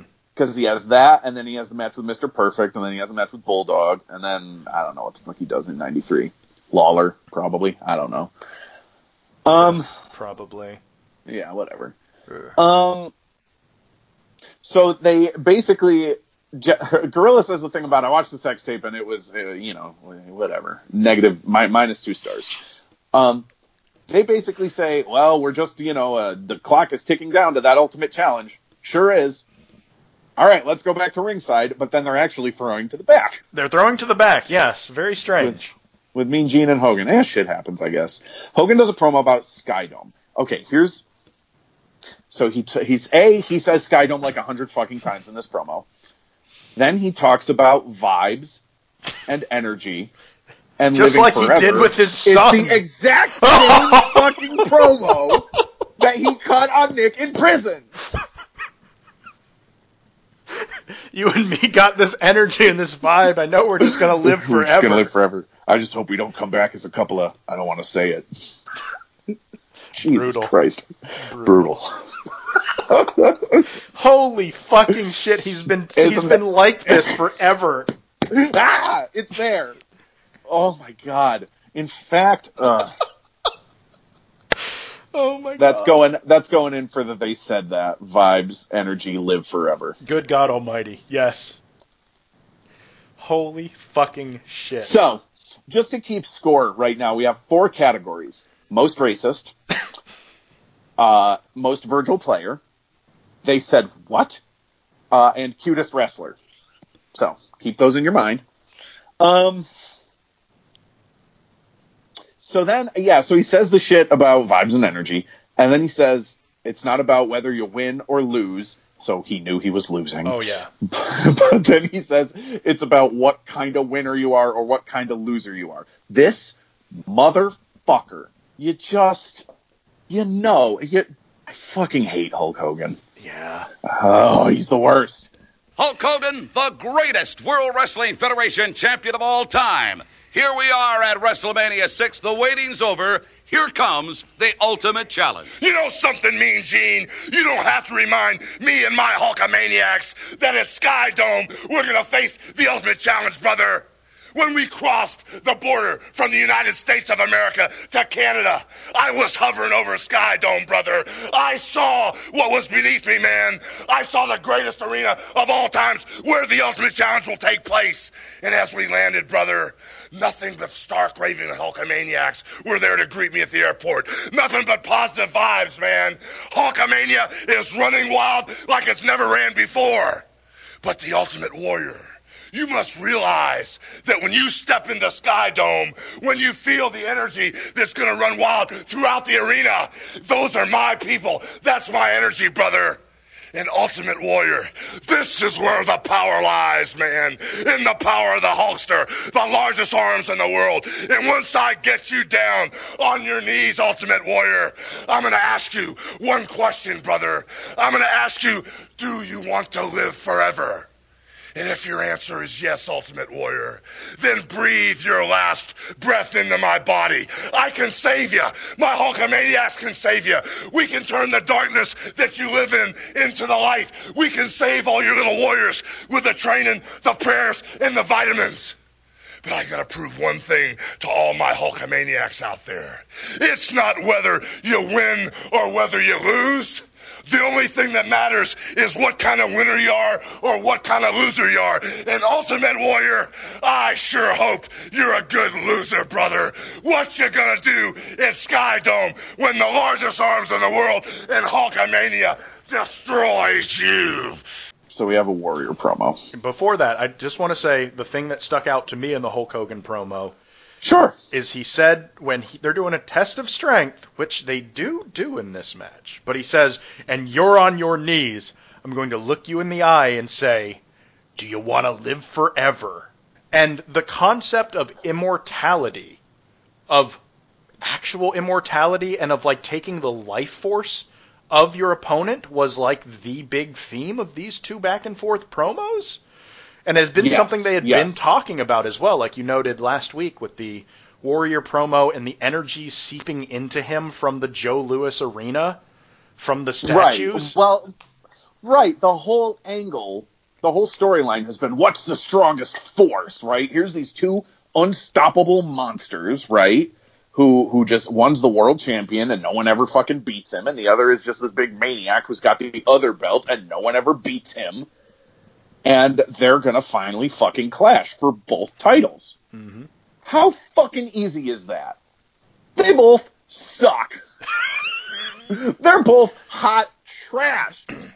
But I'm ready for this shit. I've seen this match. I know the spots of this match. I've seen it a bunch of times. But as I'm watching this show, I'm like, I can't fucking wait to see Dino Bravo, what the fuck ever. Like, you know what I mean? Yeah. Like, it works. It just does. It's so weird. All right. So, if I may, with this Ultimate Warrior promo. Run with it. So Sean Mooney is backstage with the Warrior, and he goes to ask him his question, but basically, and here's why it was Sean Mooney, because Mean Gene never would have let him do this shit. Warrior basically grabs him by the shirt, grabs the mic, and says, "You are nothing but a normal," shoves him away. "You don't deserve to breathe the same air that I and Hulk Hogan, 1, do."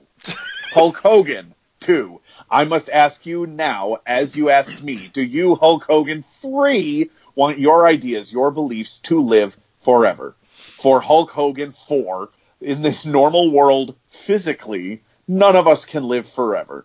You with us so far, man, Flurry? I'm here. I am here for this shit. But the places you have taken the Hulkamaniacs, the ideas and the beliefs you have given them, can live through me, Hulk Hogan, 5. That is why I breathe. That is why the Warriors have come, Hulk Hogan, 6. There are ones that question, where are you taking them? Good question. Do you no longer want to walk or step into that darkness? Hulk Hogan, 7. The darkness I speak of is nothing to fear. It is about the beliefs of accepting any and all challenges at the cost of losing everything, Hulk Hogan, 8. You have lived, Hulk Hogan, 9, for the last 5 WrestleManias for this one belief. What? What does Hulk Hogan believe? In life after love? That the children are our future? He's sitting on some serious phone dialogue here. I thought I could unpack these Warrior promos. No, not this one. Not this one, Not man. this one. This one is bonkers. Where even was I? I typed these in all caps with very little punctuation because that's how Warrior delivers them. Warrior does not have time to think about punctuation, about pausing, about taking deep breaths. He must deliver his fucking soliloquy to the Warriors and not to the normals. He has one setting. But he does kind of go into his, "If you, Hulk Hogan," right? I thought he was going to roll right into the cockpit door. Yeah. And he didn't. Yeah. Let's see. I don't even remember where I left off. I lost count of the Hulk Hogans, but I'm going to keep reading. For this one belief, now, Hulk Hogan, I come to take what you believe in further than you ever could. I come, Hulk Hogan, not to destroy the Hulkamaniacs and Hulkamania. Ooh, I come here not to bury Caesar. Interesting. I come, Hulk Hogan, to bring the Warriors and Hulkamaniacs together as one, as we, Hulk Hogan, accept all the challenges with all the strengths of the Warriors and the Hulkamaniacs together, Hulk Hogan. The colors of the Hulkamaniacs are coming through the pores of my skin, and Hulk Hogan, when we meet Hulk Hogan... Let's take that back. Hulk Hogan, the colors of the Hulkamaniacs are coming through the pores of my skin. And Hulk Hogan... When we meet Hulk Hogan, I will look at you, and you will realize then that I have come to do no one no harm, but only Hulk Hogan to take what we both believe in to places it shall never have been. Thank you, Mean Gene. I'm with the reigning Intercontinental Champion, the You are nothing but a normal. You don't deserve to breathe the same air that I and Hulk Hogan do. Hulk Hogan! I must ask you now, as you asked me, do you, Hulk Hogan, want your ideas, your beliefs to live forever? For Hulk Hogan, in this normal world, physically, none of us can live forever. But the places you have taken the Hulkamaniacs, the ideas and the beliefs you have given them, can live through me, Hulk Hogan. That is why I breathe. That is why the Warriors have come. Hulk Hogan, there are ones that question where you are taking them. Do you no longer want to walk or step into that darkness? Hulk Hogan, the darkness I speak of is nothing to fear.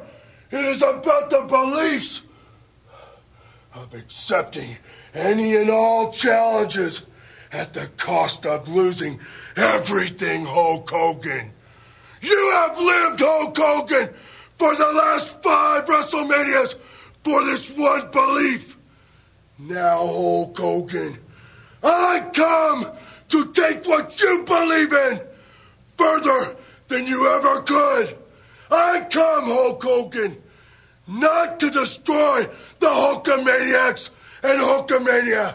I come, Hulk Hogan, to bring the Warriors and Hulkamaniacs together as one. As we, Hulk Hogan, accept all the challenges with all the strengths of the Warriors and the Hulkamaniacs together. Hulk Hogan, the colors of the Hulkamaniacs are coming through the pores of my skin.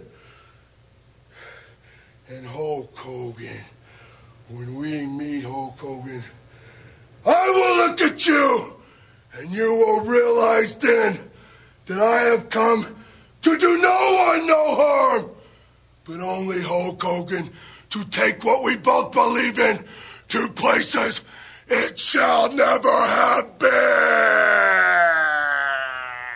I mean, what can you say? Well, there's going to be some bubbling and some boiling in order to create this gestalt. This chemical reaction. I'm not saying that I'm, at this point, like, I'm over Warrior promos. I almost am. But I'm Typing them getting is real exhausting. close. He is so fucking shitty, and I hate him so much. Yeah, you know what you're getting. Hulk Hogan is better at everything. Oh, yeah. Like, he's a much, much, much better wrestler. He's a actually coherent talker. He has charisma. Sort of. I mean, you understand the point. Warrior has a sort of charisma. He has something. You know what I mean? He's got, like, he's eye-catching. Warrior believes in himself. And he Destrucity. He believes, and everything he's saying, he has total confidence, and there is something to be said for that. It's just, it is causing me physical harm at this point to just listen to him doing all of these. When it was one promo, I was fine with it. Like the last show, there were 3. Yeah, copying them down is exhausting, and I hate it. So I'm going to stop doing it. I'm going to stop doing it, honestly. Feel free. I may grab a few notes here and there, but oof, these are intense. So, the Orient Express, really unfortunate name, versus the Rockers. So I'm like, oh, Shawn Michaels, that's like my favorite wrestler ever. And this might be pretty good, because like I think the Orient Express, they had a good match at the next year's Royal Rumble, right? And it was like nothing. Yeah, no, I think they replaced one of them with a better worker eventually. But yeah, the good worker here is the one who's not actually Japanese. It's Paul Diamond, who's Tanaka, and Shawn and Marty are good, but like they just... Well, I mean, like on the heel team, yeah. Shawn and Marty are obviously... Marty is... No, honest to God, Marty might not be that good. Oh, well, I want to talk. I think Marty Jannetty does some really great stuff in this match. So Michaels is selling, and it's weird, with all the like, oh, Shawn Michaels is the bigger star, right? He's the one who's feeding the hot tag.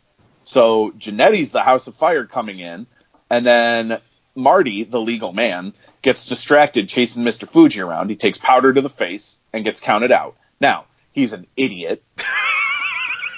Right? He's the legal man. He should have stayed on his man in the ring. But instead, he chased around Mr. Fuji. That's not Mr. Fuji's fault. You poked the fucking bear. Right? I mean... You had to know the heel... No, don't fucking leave the ring to chase the heel manager. Fuck you. Marty Jannetty, you're a dumb shit. Virgil. He's my nominee. He's the Virgil, yes. He leaves the ring. He chases after Mr. Fuji. He turns around, and because it is a Japanese tag team, they throw salt. It was powder. Baby powder it was or powder, something. Yeah, but I mean, it was like they call it salt, but it's obviously fucking powder. Right. Wrestling tradition. But I do have to say, the bump he takes over the guardrail into the stands is really great. That was excellent when he's blinded. Really. I thank you, Marty. That was good. We have to add this though to the racist pile. Everything about the Orient Express, but especially that they throw salt. I'll just put salt throwing. Yeah, I mean, obviously, Sure. we know what's going to win. Yeah, it doesn't really hold a candle, but yes, I'm with you. I gave this 2 stars. Dave gave it 3. Yeah, Dave gave it 3. That's nuts to me. 7 minutes, 38 seconds. Not a whole hell of a lot happened here. Now, I get that at this point, you know, the Rockers are the fucking Young Bucks, right, compared to whoever, but whatever. I mean, he gave this more than he gave DiBiase and Roberts, and I thought that was the best match on the show. Yeah, I would say that's fair. Well, I mean, other than the main event, obviously, which was actually great, but I mean of the undercard stuff. So we move along. Steve Allen is once again backstage, and he has a great line. I got a little chortle out of this. This was great. This was great. So he's introducing rhythm and blues, right? So in the month between, right, when we reviewed the main event, right, the month of like April 1990 or March 1990, right? Mm-hmm. At some point when we weren't looking, Greg Valentine and Honky Tonk Man are now a tag team. Greg Valentine has dyed his hair jet black, and they're debuting their new song tonight, right? That's the whole thing. So Steve Allen is backstage for an interview with them, and he says, "Well, they've been called one of the hottest new acts in music, but since they aren't here, we've got rhythm and blues." and that was killer. Brilliant. Steve Allen, do wrestling all the time. Fantastic. Please. Another nominee for They Said What on this one. So the Honky Tonk Man says something about, well, Steve, are you excited to hear our new song tonight? And Steve says, I haven't been this excited since I found out that Pee Wee Herman was straight. I haven't been this excited since I heard Pee Wee Herman was straight.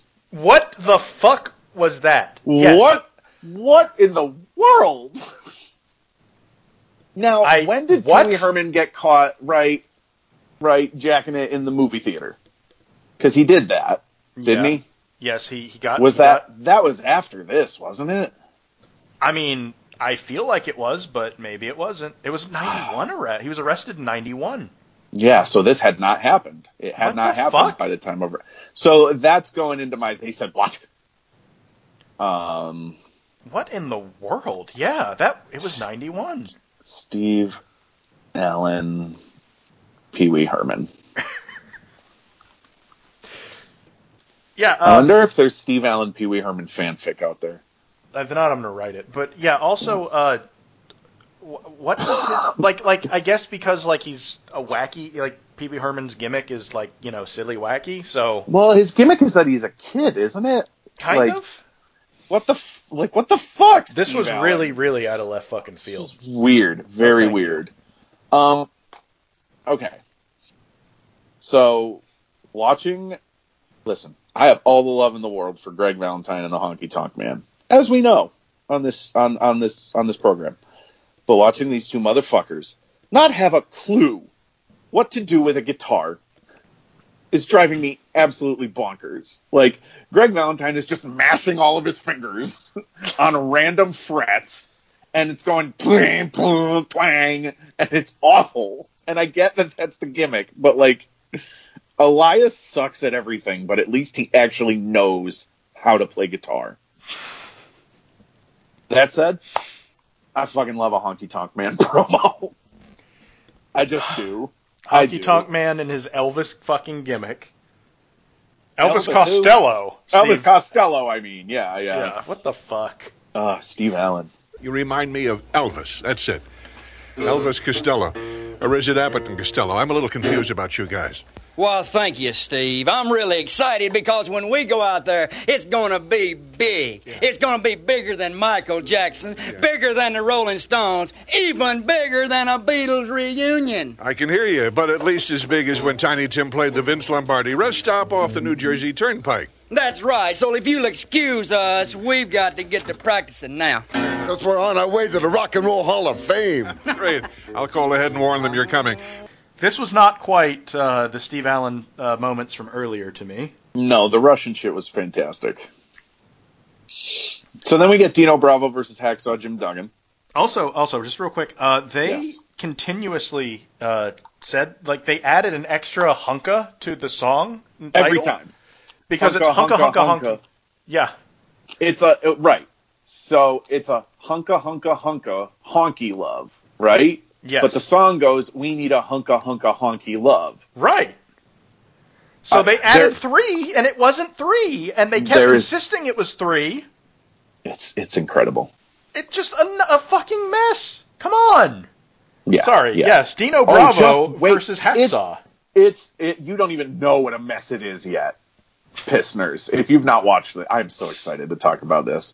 Okay, not this match, but the song. Oh my god. Okay, so Duggan comes out holding an American flag. They're in Canada. Jesse says it's dumb of him to have an American flag. Not all the way wrong. Nonetheless, beloved. Hacksaw is beloved. Yeah. The match was 4 minutes long and boring. That is pretty much my notes read. Every Dino Bravo match that I recall seeing was essentially 4 minutes long and boring. Yeah. He's awful. He's not great, and Jim Duggan is not exactly a weight-bearing, load-bearing wrestler, you know what I mean? I can tell you the finish. Earthquake distracts Duggan and the ref. Jimmy Hart throws the 2x4 into the ring for Dino to use, but Hacksaw grabs it and uses it while the ref is still dealing with Earthquake. After the match, the heels beat up Duggan. So Duggan wins, but the heels keep their heat. I gave it 1 star. Didn't need it. What good did it do? No, wasn't good. Earthquake already beat up Hercules. He's scary. That's fine. Dave gave it 1.5 stars. I don't know why, but I have whatever. no idea. Yeah, didn't need this at all. So then we get a video package to recap the Ted DiBiase Jake Roberts feud. Very basic feud, but the wrestlers are good. So the video package is like, whatever, this is cool. And then my notes read, oh shit. It's the one. It's the Muck of Avarice promo. This promo is incredible. Watch it. I'm not going to do it. It's a really great promo. It will have bumped the show. I was sitting here on my couch, literally exactly where I'm sitting right now, pretty much. I'm sitting here in front of my computer, audibly popping so hard I hurt my voice because this promo was so fucking good. And I don't care. That makes me a mark or whatever. It just, I wanted to give Jake Roberts my money after I watched this promo. It was amazing. It's funny because you got ahead of me on watching the show, and I DM'd you and was, you mentioned that there was a promo so good it gave you goosebumps. And I was like, was it the Savage promo? Because the Savage promo was great. And you said, you'll know it when you see it. And when I got there, I knew it. I knew it when I fucking saw it. Yeah. So one of the all-time promos. I basically went to write in my notes, Ted DiBiase, or Jake Roberts cuts a promo on Ted DiBiase, and then my brain went, wait a fucking minute. This is, oh shit. Like, that was the process for me. I fucking adore this promo. I adore this promo. It's on, if you look up, I think if you type Muck of Avarice into YouTube, it pops up. Jake the Snake Roberts, WrestleMania 6, amazing promo. Fucking watch it. 7-star promo. Amazing shit. We get the match, right? They come out. Ted DiBiase still does not have his music. They push, they shove, they lock up. They start punching each other, and I kind of stopped taking notes because I'm just fucking here to watch this match. Hell yeah. I took a note, and this is very, very important early on. I have a couple notes. I have Jake goes for an early DDT, and then Ted DiBiase bails, and I was like, holy shit, he is like a snake, because a snake has to, pop in for the kill real fast, because otherwise the other thing is faster. You know what I mean? Yeah. You don't want to eat like a half-killed mouse. Fuck, Jake. No, it's good. I love Jake Roberts and Ted DiBiase. I just love it. What's your early and on? Virgil. Go ahead.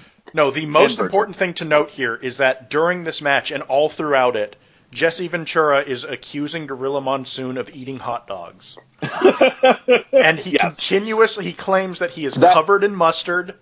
That goes on throughout the show. Yep. Yeah. And he's like, I just saw you wolf one down in between that match. He's like, you're eating another hot dog. Yes. That's the through line that they came up with for the show. Like, I honestly think Ventura is just fucking tired of Gorilla at this point. Well, I think he's not around for much longer. Gorilla or Jesse? Jesse. Probably not. Because Jesse shows up in WCW by the end of the year. Shit. I think. So is it all Heenan all the time from here on out? Maybe. Like all Bob, no, because there's a lot of guests. Like Roddy Piper does a lot of commentary in like early 1991. Mm-hmm. Yeah, I don't know. Fans do the wave during this match, and Jake, well, not really Jake. Jake is selling, but he's part of it. But Ted is able to turn the wave into boos, and the crowd winds up like because he gives Jake like a pile driver and then starts taunting, and the crowd. This is like so loud. This is some of the loudest reaction on the show after not getting much of one. Because they're so fucking tired at this point and they just want the main event, but the crowd starts getting so into it. And like you said before, Jake Roberts' clotheslines are exquisite. Just gorgeous. So at one point early in the match, they're just working a hammerlock. Just a hammerlock for, I don't know, 2 minutes-ish, which sounds like kind of a long time, but I'm like enraptured by it. Yeah. It's just good. You know? It's so fucking, yeah. They know what they're doing. Yeah, for sure. So DiBiase hits a pile driver, right? And goes for like the cocky pin, but Jake turns it into a sunset flip. He's like down and selling still, Jake is, but DiBiase is like embarrassed. Mm-hmm. And so he throws a tantrum and just starts kneeing the shit out of Jake. He's throwing a tantrum. It's fucking great. Yeah. Let's see. Okay. This was my Virgil fucking rules moment for the night. So DiBiase gets the $1 Million Dream, right, on Jake, which is his like Cobra Clutch sleeper hold. That's right. Jake falls, ref goes, because Jake's shoulders are down, the ref goes to count the pin, but because of how he fell, Jake's foot is on the rope. And the ref calls it and breaks the hold, and even though the ref isn't counting, Virgil still makes sure to push Jake's foot off the rope. That's fucking attention to detail, and I'm sorry, that's what you want in a sidekick. Yeah. You know, if I want a Virgil, I'm going to want him to do that, even if the ref's not counting. You can never be too sure. So smart move, Virgil. Excellent Virgil shit. might not be able to talk or wrestle, but he's actually really good at like everything else. Virgil promos are something else. He's no Thunderbolt Patterson. Have you ever seen old Thunderbolt Patterson promos? I don't think so. He's from he's not a WWF guy, but I'm going to send you some someday, and you're going to say, what the fuck? You'll love him. Yeah. But please continue with this one. So basically, Jake is fighting both heels outside. DiBiase puts the move on. Jake throws DiBiase into the post. They're both down. Virgil throws DiBiase back into the ring to beat the count. The ref finishes the count. The heels win. Great. Total, shitty. Yeah. Just great heel finish, right? Yeah, and this is like a really match, actually good count-out finish, like something you'd see in Mid-South. Probably with Ted DiBiase, actually. I've seen this with Ted DiBiase, actually. Both guys come out looking evenly matched, which is not always what you want, right? But both guys come out looking pretty good. It was entertaining to watch. Neither guy was really hurt, and the heels come off like dickheads. And then, after the match, Jake comes back in, right, while the heels are celebrating or whatever. And right, DiBiase is giving Virgil his payoff, right, for throwing him in the ring or whatever. And Jake comes in and beats them up, takes the money. Virgil runs off with the belt. Jake hits the DDT on Ted DiBiase. Fans are happy. A perfect little button on a segment. You know what I mean? Just great. Yeah. Just a great segment of pro wrestling. And then Jake hands out actual cash to fans at ringside, including giving Mary Tyler Moore $100. And commentaries like, she doesn't need it, which is true. She doesn't need it, yeah. Yeah, that's true. She doesn't need it, Jesse. And then Virgil comes back to save Ted DiBiase. I gave this 3 3/4 of a star. Dave gave it 2.5. I think that's shocking. Yeah.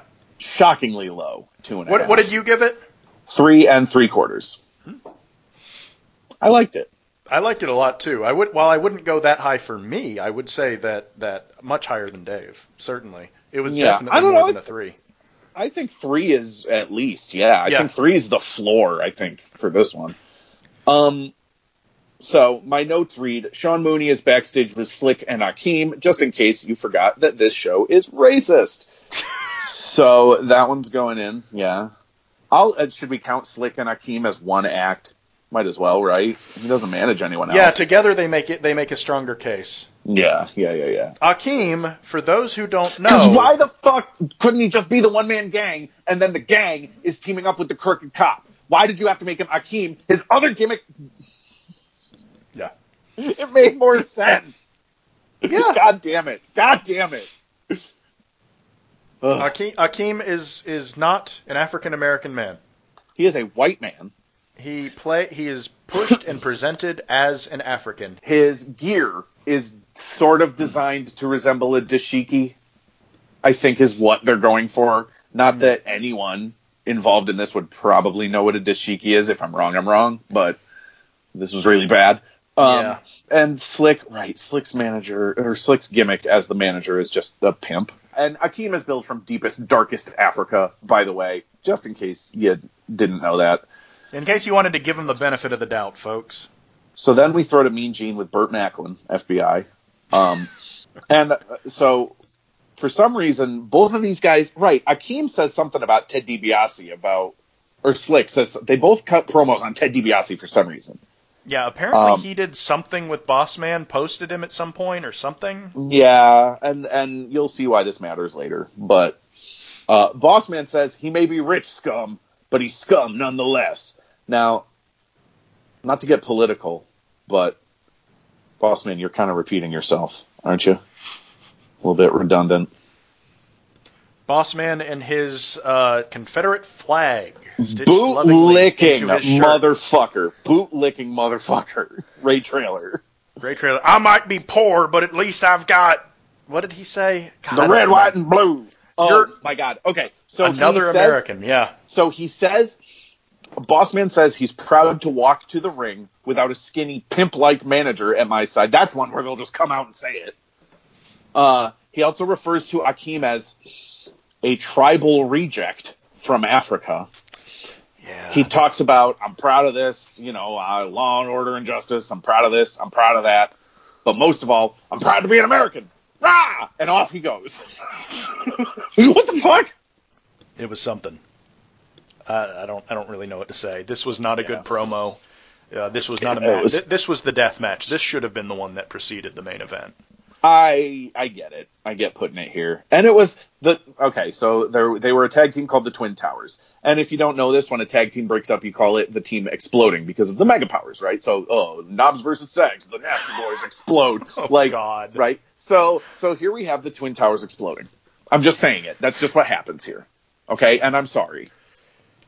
But it's a fact. I'm a broadcast journalist. And I need to report the facts. Okay. So my cut of this that I watched had, for whatever reason, they didn't have the hard time music, and they played his Attitude Era corporate enforcer music. Yeah, I don't know why, but I never really liked that music. But Bossman coming down in the ring cart, staring fucking daggers at Akeem, kind of worked. It was cool, set to that music, because it's like shitty butt rock, but it's like, ooh, scary, evil. I don't know. It worked. Evil cop. It worked. I had Cobb County, Georgia on my copy. Yeah. If you ever go down to Cobb County, Georgia, you better read the signs, respect the law and order. Don't act like I don't know all the words to that song. Damn. Yeah, it's a great song. It's a great song. Yeah, come on, learn your shit. I'm going to embarrass you at wrestling karaoke. Yeah, no doubt you would. I can really only do the American Males part of American Males. Oh, that's a classic. So the Ted DiBiase thing pays off a little bit, right? Because Ted DiBiase is still he's hiding under the ring or something. Yeah. He comes out, he beats up the Bossman. So, right, Akeem gets the heat, but then Bossman makes the comeback and he hits kind of a rock bottom-ish side slam thingy for the pin. He does the Bossman slam, but Akeem is far too large, so he can't spin around. Right. I gave this 3 stars because it was short and it did what it had to do. Listen, Bossman turned face. He wins the breakup, right? Like, he's the babyface. He overcame the DiBiase thing. So now, oh, cool, we're probably going to get Boss Man versus DiBiase. Yeah, that's fine. I'll watch that. I won't watch it happily, but I'll watch it. No, Boss Man DiBiase? I'm just not a Boss Man guy. Oh, I love DiBiase. Oh, okay. That's fair. I gave it 3 stars. Dave gave it -1/2 star. Yes, he did. Yeah. Dave does not have time for this buffoonery. I sort of get it. So, let's talk about these fans that Sean Mooney is talking to. Oh, boy. So, Sean asks a kid, are you excited to see Rhythm and Blues? And the kid cuts a promo. Can you rip this promo? Yeah, no, I can. Because it's incredible. Let me make a note of where we are in this recording. Yeah, he says something like, no, I don't like them because, I don't know, he just cuts like the promo an 8-year-old would cut. I don't like them because they're stupid and ugly and I hate them. Why don't we find out if they're ready? Are you guys ready to hear the Honky Tonk Man and Greg the Hammer Valentine perform the new hit single? No, dude, they can't sing or dance or do anything. Do you know the name of the song? I don't care what it is, but they can't do anything. Okay, that's one man's opinion. And then Sean Mooney asks, do you know the name of their new song? And he says, I don't know and I don't care. And I'm like, hell yeah, kid. This kid fucking asserted himself. Hell yes. This kid rules. And then he goes and he asks this little girl who's sitting a couple rows in front, and she just knows the answers to the questions. She does.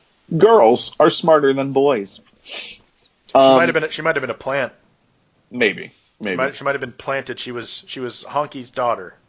I hope he doesn't have kids. Ugh. Okay, so oh, sorry, never mind. So, oh my good God! Speaking of talking to people in the crowd, here we go. The high point of the show. So Sean Mooney goes over to Mary Tyler Moore. Mary Tyler Moore, I don't know. She was a sitcom star. She had a show called The Mary Tyler Moore Show. It was really popular. It was on for a long time. That was a long time before WrestleMania 6. She died fairly recently, I think. 17, I believe. 2017? I believe so.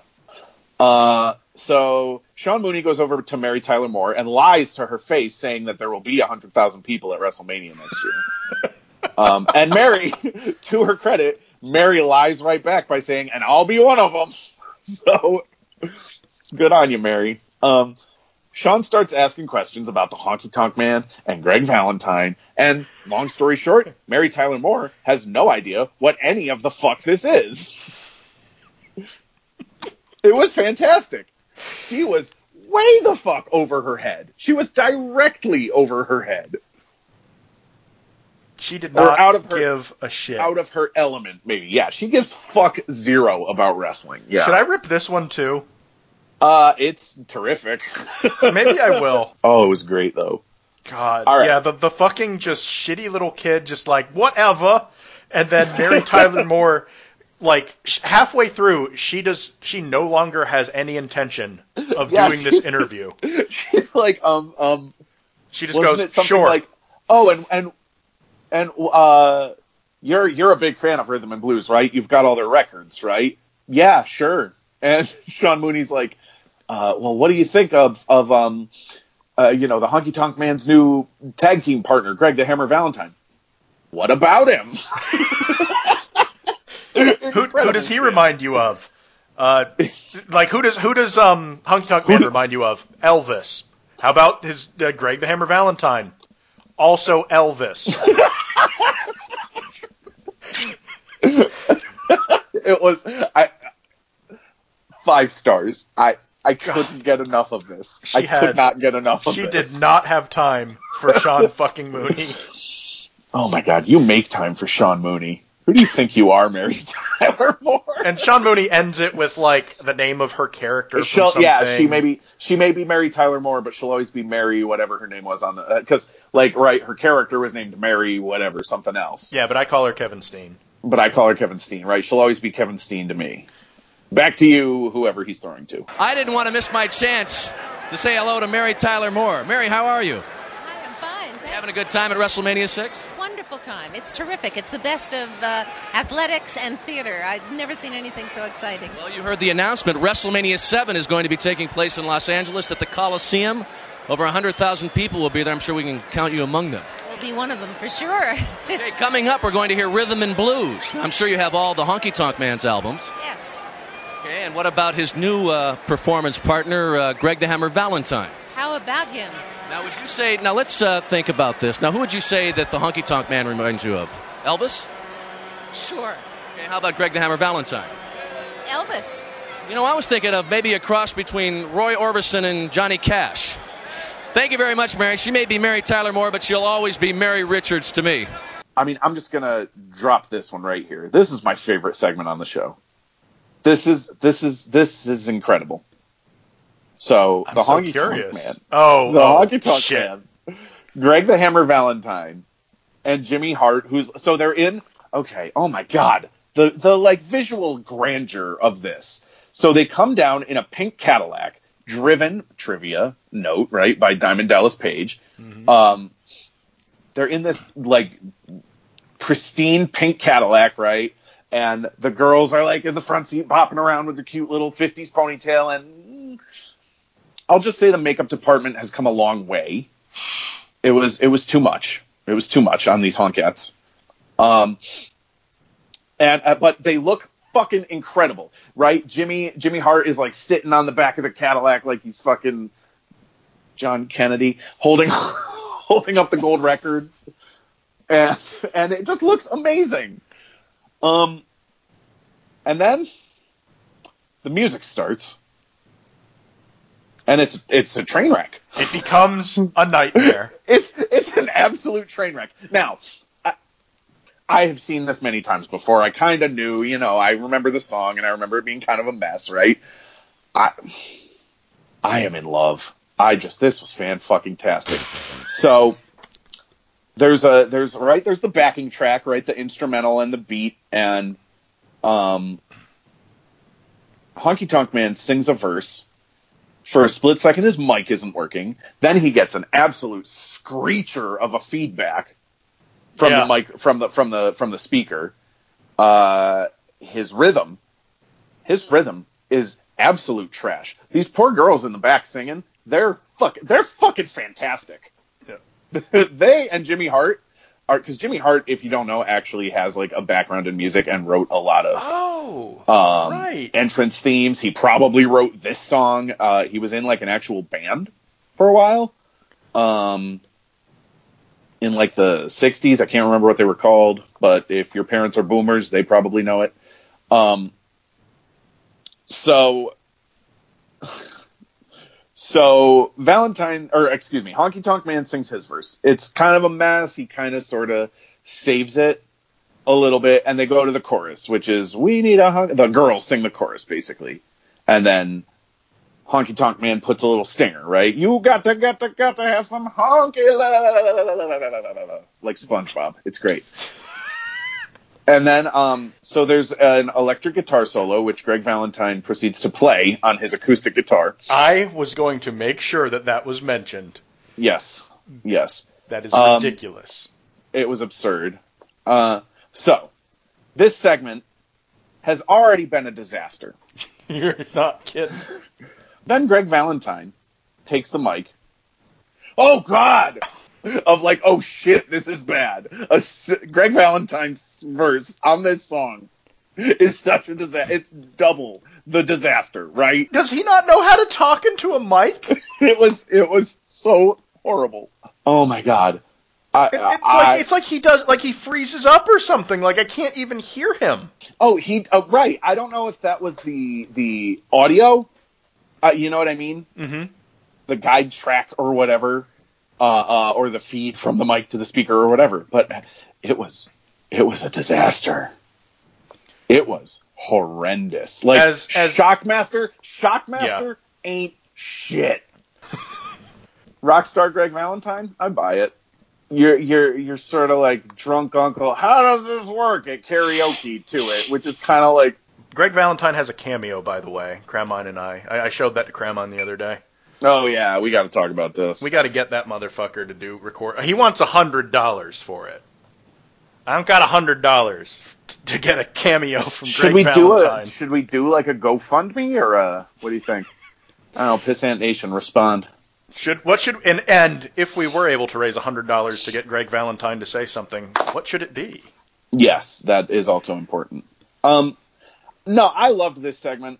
So the song sucks. It's a disaster. It's a mess. I mean, the song itself is actually kind of funny and catchy, but like the performance from a production standpoint, imagining Vince like during this, is kind of fascinating to me. Because Vince doesn't like it when things don't go right. So the cap on this segment is Honky Tonk Man goes, "Hey, what are you two vendors at ringside? What are you doing? Selling stuff? This is the Honky Tonk Man show. We're just selling Honky Tonk Man records." Wait a minute, that's the Bushwhackers. I frankly, I'm a better actor than the Honky Tonk Man. I'm sorry, I am. I just am. So I did a better job of it than he did, but they chased the bad guys, right? The Bushwhackers chased the bad guys. They smashed the guitars. 4 stars. Best thing on the show. Absolutely fantastic shit. The Bushwhackers, like, smell the guitars, like they don't know what they are. That's kind of their thing, huh? They're like their gimmick idiots. is sort of white savages, I guess. I don't know. Yeah, I don't know. So you know what? Forgive me, Dark Horse, for racism. Bushwhackers. Yeah. That's because it's also the fact that they're baby faces. If they were heels, then I'd kind of be like, this is cool. Because the sheep herders were like fucking psycho, like, right? So, yeah, they used to be the sheep herders, and they had a really good match. They had one really good match. Yeah, so then our next match. I just love this segment. Find it if you can. It's a mess. It's an absolute mess. Absolute fucking mess. Ravishing Rick Rude versus piece of shit, dead murderer, Jimmy Superfly Snuka. Talk about a fucking train wreck. So these two ridiculous physiques are the semi-main on a show headlined by Hulk Hogan and the Ultimate Warrior. Mm-hmm. So these 4 physiques, right? These are the final 4 physiques you're going to see, I guess, on this show. This match was a whole lot of nothing. Rick hits the Rude Awakening. Steve Allen is on commentary. My notes read, "Whoomp, there it is." Snuka kicks out right after 3 and stands up, which is what old wrestlers do when they have to do a job. This match is nothing. Jimmy Snuka is maybe the most roided guy on a show that involves the following 2 guys in the main event here. Yeah, he's a mess. It's not good. I don't like it. And Steve Allen he doesn't know where the fuck he's at. Like, he doesn't, I mean, he hangs okay, but like, you can tell he's not like, it's not like Seth Green where it's like, that motherfucker loves pro wrestling. You know what I mean? Steve Allen does not understand that the person he's supposed to be making fun of is Rick Rude, because he seems to think that Snuka is the heel. Yeah. Snuka is not. He's the face, so he's just making fun of Snuka the whole time. He's like, that's the ugliest guy I've ever seen. Hey, I like this guy because he wears my wife's underwear. Yeah. Although, it should be noted that at this point, Jimmy Snuka had killed a person. So, yeah. He is the heel. Steve Allen is in the right on this one. Steve Allen knew. He was trying to tell us. He was kind of right for the wrong reason, I guess, would be how I would put it. Well said. Yeah. Then we get a video package for the main event. Now, I've watched this video package before, and I know pretty much exactly what happens in this match. Damn. Right? And I know, I mean, more or less, right? Yeah. Because I've seen it before. Many times. And I know that both of these guys are absolute human trash. But this show was so effective at and I suppose the previous shows we've been watching too, right? Have been so effective at just getting me like psyched for this fucking irresistible force immovable object match that I'm just like buzzing. So, my notes read, watching these 2 pieces of shit come to the ring has me feeling like a 7-year-old kid. I fucking love pro wrestling. I love WrestleMania. I know problematic this, hate crime that, but fuck, pro wrestling is so cool. And that's kind of the nutshell of how I felt watching this show. Yeah. It's a hell of a match. Yeah. And there's also something to be said, I think, for the like quarantine influenced 65,000 people like all in one place breathing the same air and feeling the same joy. Yeah. Which I get that like, we put smiles on faces is something like they like to say when it's like you're bad at it now, but this is like, damn, they did a really good job. It made me smile. You know? Yeah. This was a fun show. But like I say, problematic this. Hate crime that. But it's a main event match. It's what a main event match is and should be. Yeah, I agree. This was a big fucking match feel. They delivered. I don't know, if we want to go into it too much, but to me, it's a spectacle. It's really great. It's the best match that. No, Warrior and Savage might be better. I'm not sure.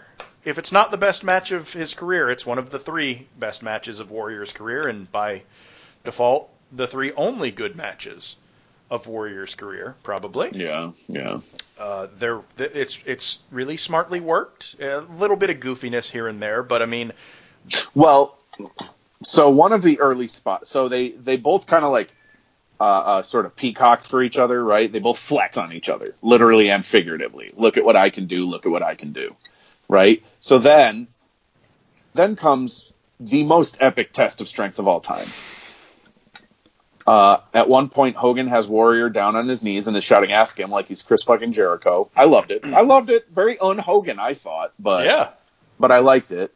Then, the way the test of strength resolves itself, Hogan shoots a single leg to get out of the test of strength.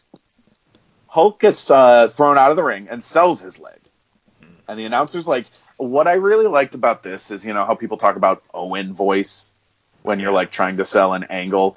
They sell this really, Hogan's hurt. They do it where you kind of are like, oh, this is serious, but not so like, it sounds like you're crying or you're like, you know what I mean? Yeah. Tasteful. It's tasteful, I guess would be the way to put it. But I'm like, dude, why are you selling an injury this early? Like, come on, man. And like the announcers have to cover for it. Oh, well, maybe he just popped his patella. He dislocated his kneecap and just popped it back into place. Like, oh my goodness. Yeah, my legs hurt, brother. My knee's gone. Hogan puts Warrior in a front face lock, and they're talking about, this is a very punishing hold. And Jesse says, yeah, just ask Richard Belzer. Ooh, Jesse. I don't get that reference.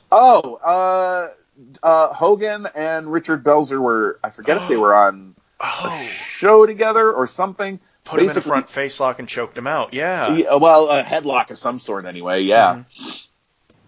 Mm-hmm. They do a double down. They do a double clothesline, and Warrior does the fucking Undertaker sit-up. Huh.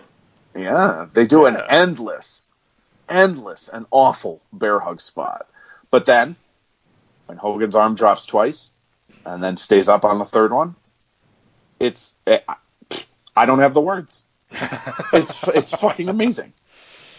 It's great. The palm of your hand, right, is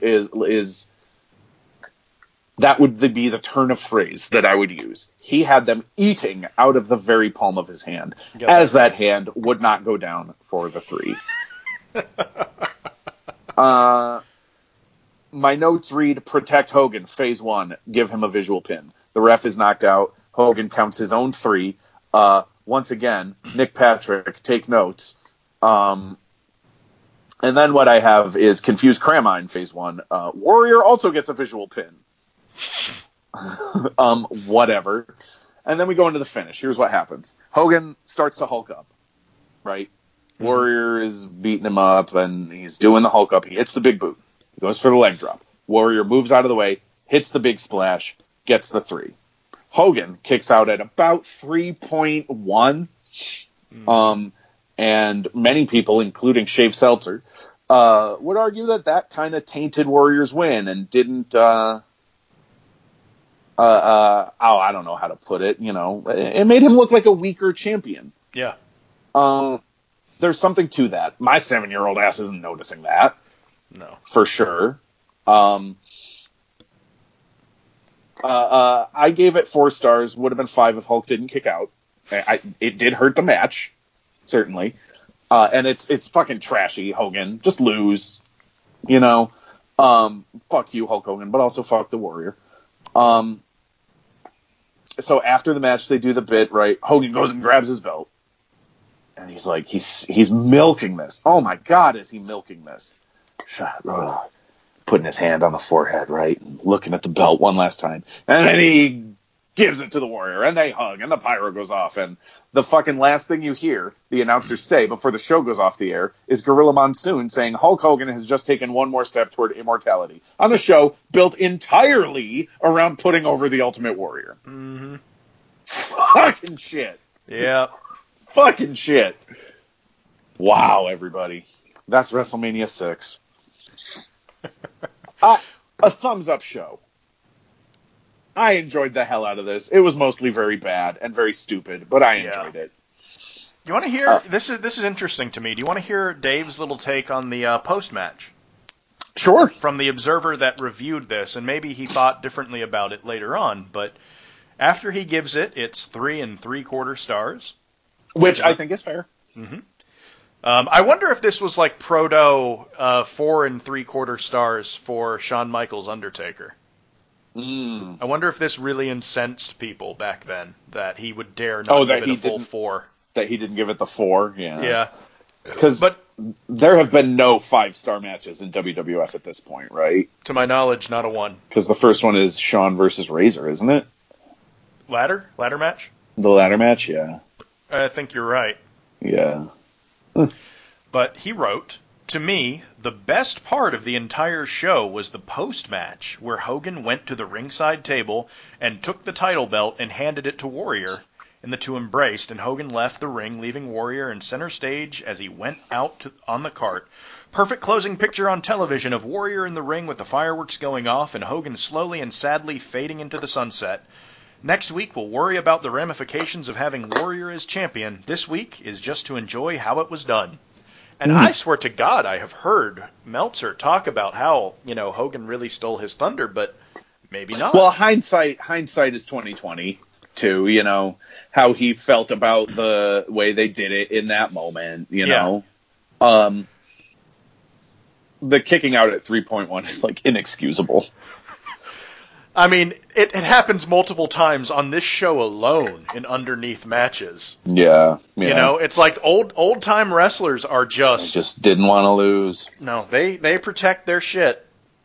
Akeem didn't. Yeah. Akeem stayed down. He knew he wasn't going anywhere. There were a lot of guys protecting themselves on this show. Mm-hmm. Yeah, for sure. All right, so let's take a look at our awards. Yeah. So, let's start with the saddest, most infuriating one first. So let's go with most racist.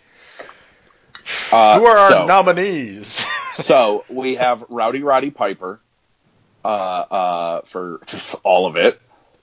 Jesse Ventura for his commentary on the Tito Santana match. The Orient Express and Mr. Fuji for the salt throwing and just being named the Orient Express and just the general Fuji of it all. Slick and Akeem for whatever the fuck that was, and the Bushwhackers for the White Savage gimmick. It's Piper. It's Piper. It's not even. What's number 2 though? Piper, obviously. That's a tough call. Akeem is one of the worst gimmicks of all time. The Jesse Ventura stuff, okay, you call him Chico Santana, that's one thing, but, too much. Too much. I don't know. I would say these are all pretty level with each other. The Piper shit is just willful and fucking... It's beyond the pale. Yeah, so to speak. Yeah, most Virgil. Yeah. Most Virgil player, man. My 2 I have listed are Mary Tyler Moore and Marty Jannetty. I'm trying to think if there's anyone else. Akeem Virgil got destroyed and Akeem got punched. Akeem got wrecked pretty bad. I don't know. Virgil, right? I mean, he was a good Virgil on this show. He saved the money. He saved the $1 million belt. He saved Ted from the Snake. Virgil was the man on this show. Virgil was pretty on fire on this show. I think I think I got to give it to Marty. Yeah, I think, because here's the thing. I think Mary Tyler Moore was, like, in control of her segment. When she was like, I'm not doing it anymore, she was like, no. Yeah. Janetti got salt thrown in his eyes and fell into the crowd. Mary Tyler Moore asserted herself very well, which is a very un-Virgil quality. Yes, exactly. Yeah, no, I'm with you. So it's got to be cool. Janetti. So Marty Jannetty. And that bump was great. It was great, but also, it was like, you fucking wiener. You loser. Yeah. You fucking fell. Yeah. We have the They Said What for the Colostomy Connection. Hulk Hogan presaging his promo that he would cut on his son in jail by talking about vibes and energy and living forever. And then Steve Allen saying, I haven't been this excited since I found out Pee Wee Herman was straight. Now. It's Steve Allen. It's Steve Allen. It's Steve Allen. Because, like, okay, Colostomy Connection, like, that I can explain away, right, with, like, oh, okay, haha, it's a poopy joke, and Vince loves the poopy jokes, and the tag team is breaking up, so just use it while you can. That's fine. Mm-hmm. The Hogan thing, man, people just kind of rhyme, right? You do something, and then you say it to your son in prison 20 years later. You know, shit happens, I guess. The Steve Allen thing is inexplicable. I have no fucking idea what in the world. Absolutely inexplicable. So yeah, congratulations, Steve Allen. Good job. You won a coveted wrestling award from the Wrestle Hut Pisscast. Yep. And cutest wrestler, we have Earthquake and Sapphire. This one is tough. I'm just gonna call it a tie. Who wins? The fans do. The fans, Earthquake and Sapphire, Canadian and sweet. So that's WrestleMania 6. What a show! It was. I need a cigarette. I mean, I don't even smoke, but goddamn. Yeah. Yet again, it was more entertaining than it was good. Yeah, I would say a fun show. I don't know if the bloom will ever come off the rose with these old shows, because I hope they don't. But like right now, every week I watch one and it's fun. I think the Warrior promo, like you said, the Warrior promos are getting a little old. They are. But also, part of the key is the characters aren't overexposed because you don't see them on every show. We have been watching all these 1990 shows. How much Roddy fucking Piper have we seen? You know? That was the first time. Yeah, I don't know. We've seen a little bit of Jake and Ted DiBiase, I guess. But, like, you know? Whereas now, it's like, well, Seth Rollins gets 2 promos every episode of Raw. And fucking every episode of Raw is as long as this WrestleMania was. Like... Yeah, you've got that right. So they're not as overexposed. You know? I do. And we have to figure out, because this was April 1st. Yes. We have to figure out what we're going to watch, next for next show. For next week, because we're at our next little thing. When's the next Saturday night's main event? Good question. So I pulled up everything in April. I'm going to sort by WWE, I suppose. No, okay. April 1990. Oh my god, I have to sort by fucking television, apparently. TV and pay-per-view. Oh, because you're getting, like, house shows and shit? They run so fucking many. Alright, so the Ultimate Challenge is on 4/1. You have WWF Wrestling Challenge. You have WWF Superstars. Then you have something called WWF AJPW, NJPW Wrestling Summit. Oh, I think I've seen some of that. Fuck. New Japan, All Japan, and WWF putting on a show. Yeah, can you pull up, do you have the card for that? I do. I'm trying to remember where I watched it, if it was YouTube or... This is where Hogan wrestles Stan Hansen. Yeah, what else is on this show? Bret Hart's on versus Haku or something? Let's see here. You've got the Can-Am Connection and Joe Malenko versus some dorks in Kawada. Isn't the Can-Am Connection Rick Martel and... No, it's Furnace and LaFon. Doug Furnace and Phil LaFon. Okay. Had one of my favorite matches of all time against Kobashi and Kikuchi. Yeah. Sorry, go ahead. No, I was just wondering who else. Yeah, you got Tito Santana and Jimmy Snuka against Kenta Kobashi and Masanobu Fuchi. Okay. Tiger Mask versus Bret Hart. Which Tiger Mask? No, That's not Sayama. Right. Is that Misawa? No. Not at this point. And it's not. Let's see here. Oh my god, it is. It is Misawa. It's That's the Misawa? match. Yeah, I think I watched that match. Yeah, Huh. Bret wrestled Misawa. You've got Greg the Hammer Valentine. Oh my god, yes. Against the Great Kabuki. That's Muda's kayfabe dad at certain periods in time. Let's see, who else here? Jake Roberts versus Bossman for some reason.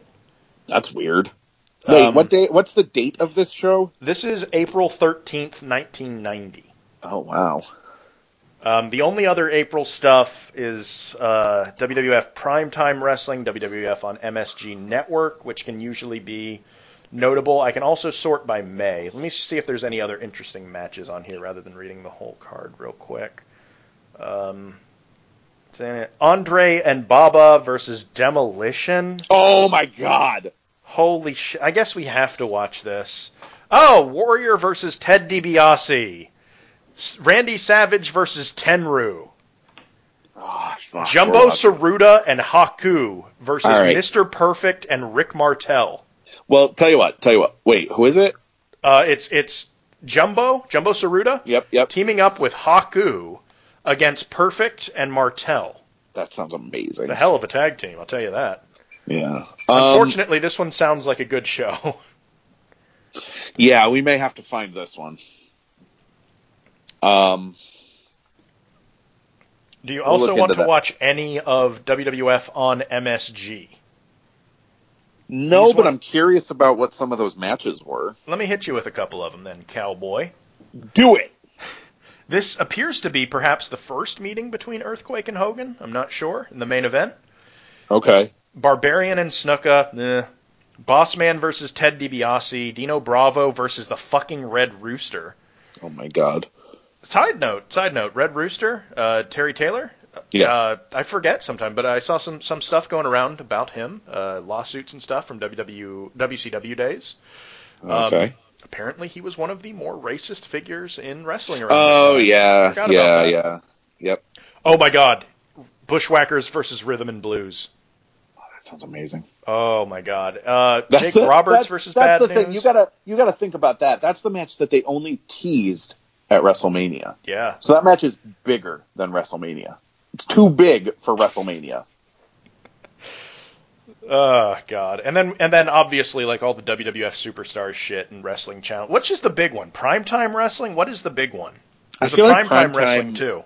I feel like Primetime was the like equivalent, right, of like the biggest ones where you would do angles, but maybe not. I don't know. Yeah, WWF Primetime Wrestling, they filmed this one in London. The main event appears to be Warlord versus Tito Santana, so I'm going to guess this is not a big match. All right, so tell you what, when's the next Saturday night's main event? Okay, give me a second here.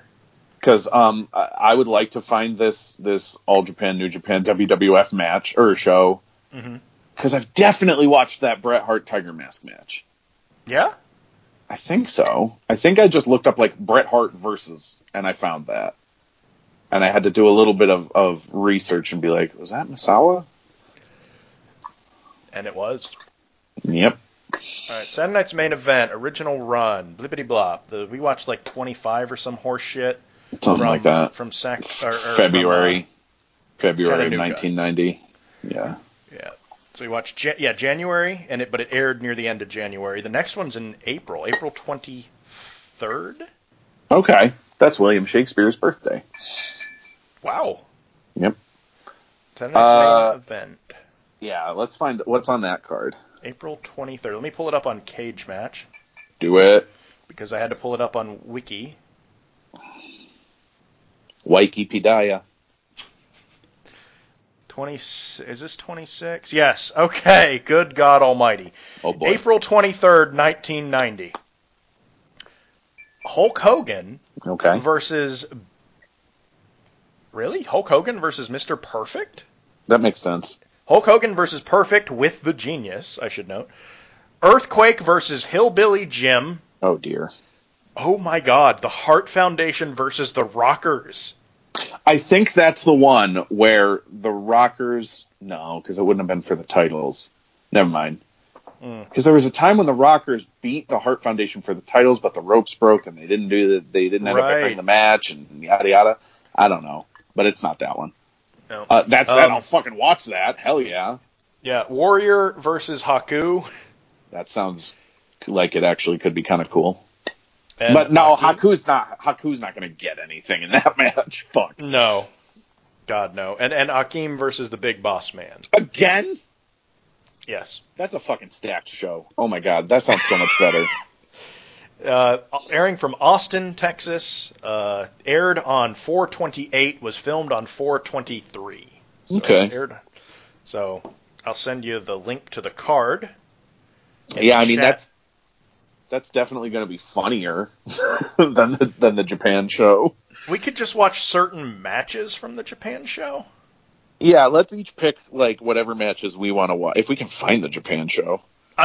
Well, yeah, that's a good point. Yeah, gotta fucking find it. But we'll see. Yeah, we'll see. We'll see, you little marks. That's right.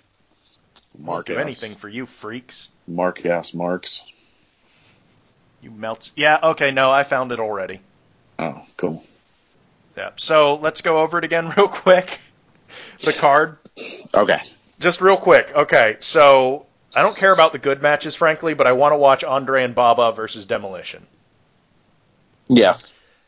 No one cares. Bret Hart versus Tiger Mask could be fun. Yes. But I really want to watch Greg Valentine versus the Great Kabuki. Oh my God, yes. What else? That's about it. Savage versus Tenryu could be like good, but I'm really not interested in good right now. I just want to watch the most silly things I can watch. Like Hanson Hogan will be good. Yeah. You know, but we'll talk about it in the lead up to the show next week. We'll figure it out. And we'll figure it out. We'll figure it out. This has been a marathon. This has been a marathon, not a sprint. I don't know what that means. But we've had fun. We've done a good job. We're the best podcast around. It's true. Give us trophies. Give us trophies. Update the thread and talk about how good we are. Yeah, for real. Is that thread still around? Yes. Well, it's a new SA? one. It's a new one, but yes. Oh my God, really? Yeah. There are still wrestling podcasts. No. The thread that is specifically just the Pisscast thread. The thread just for Pisscast jokes? No, I don't know. I haven't seen that one.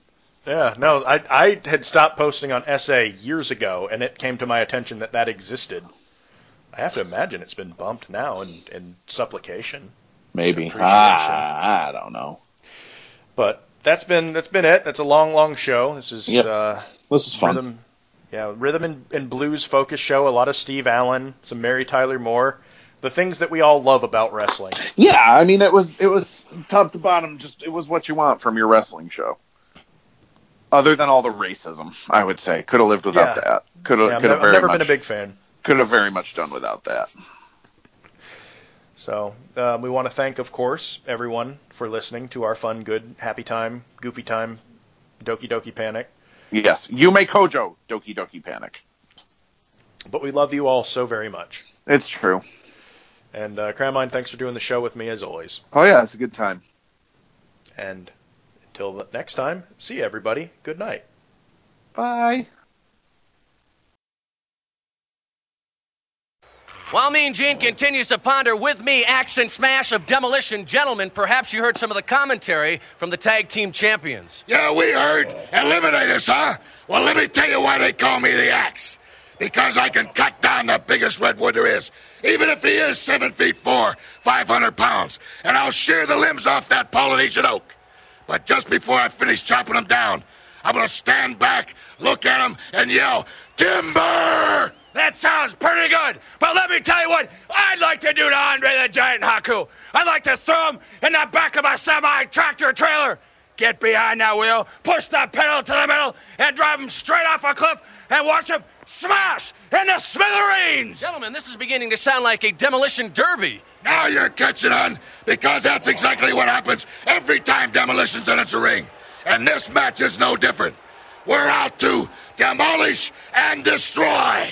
And after the match is all over, the only thing that's going to be salvageable from that scrap heap will be the metal we're going to use to forge our new tag team championship belts. Let's go back out to ringside.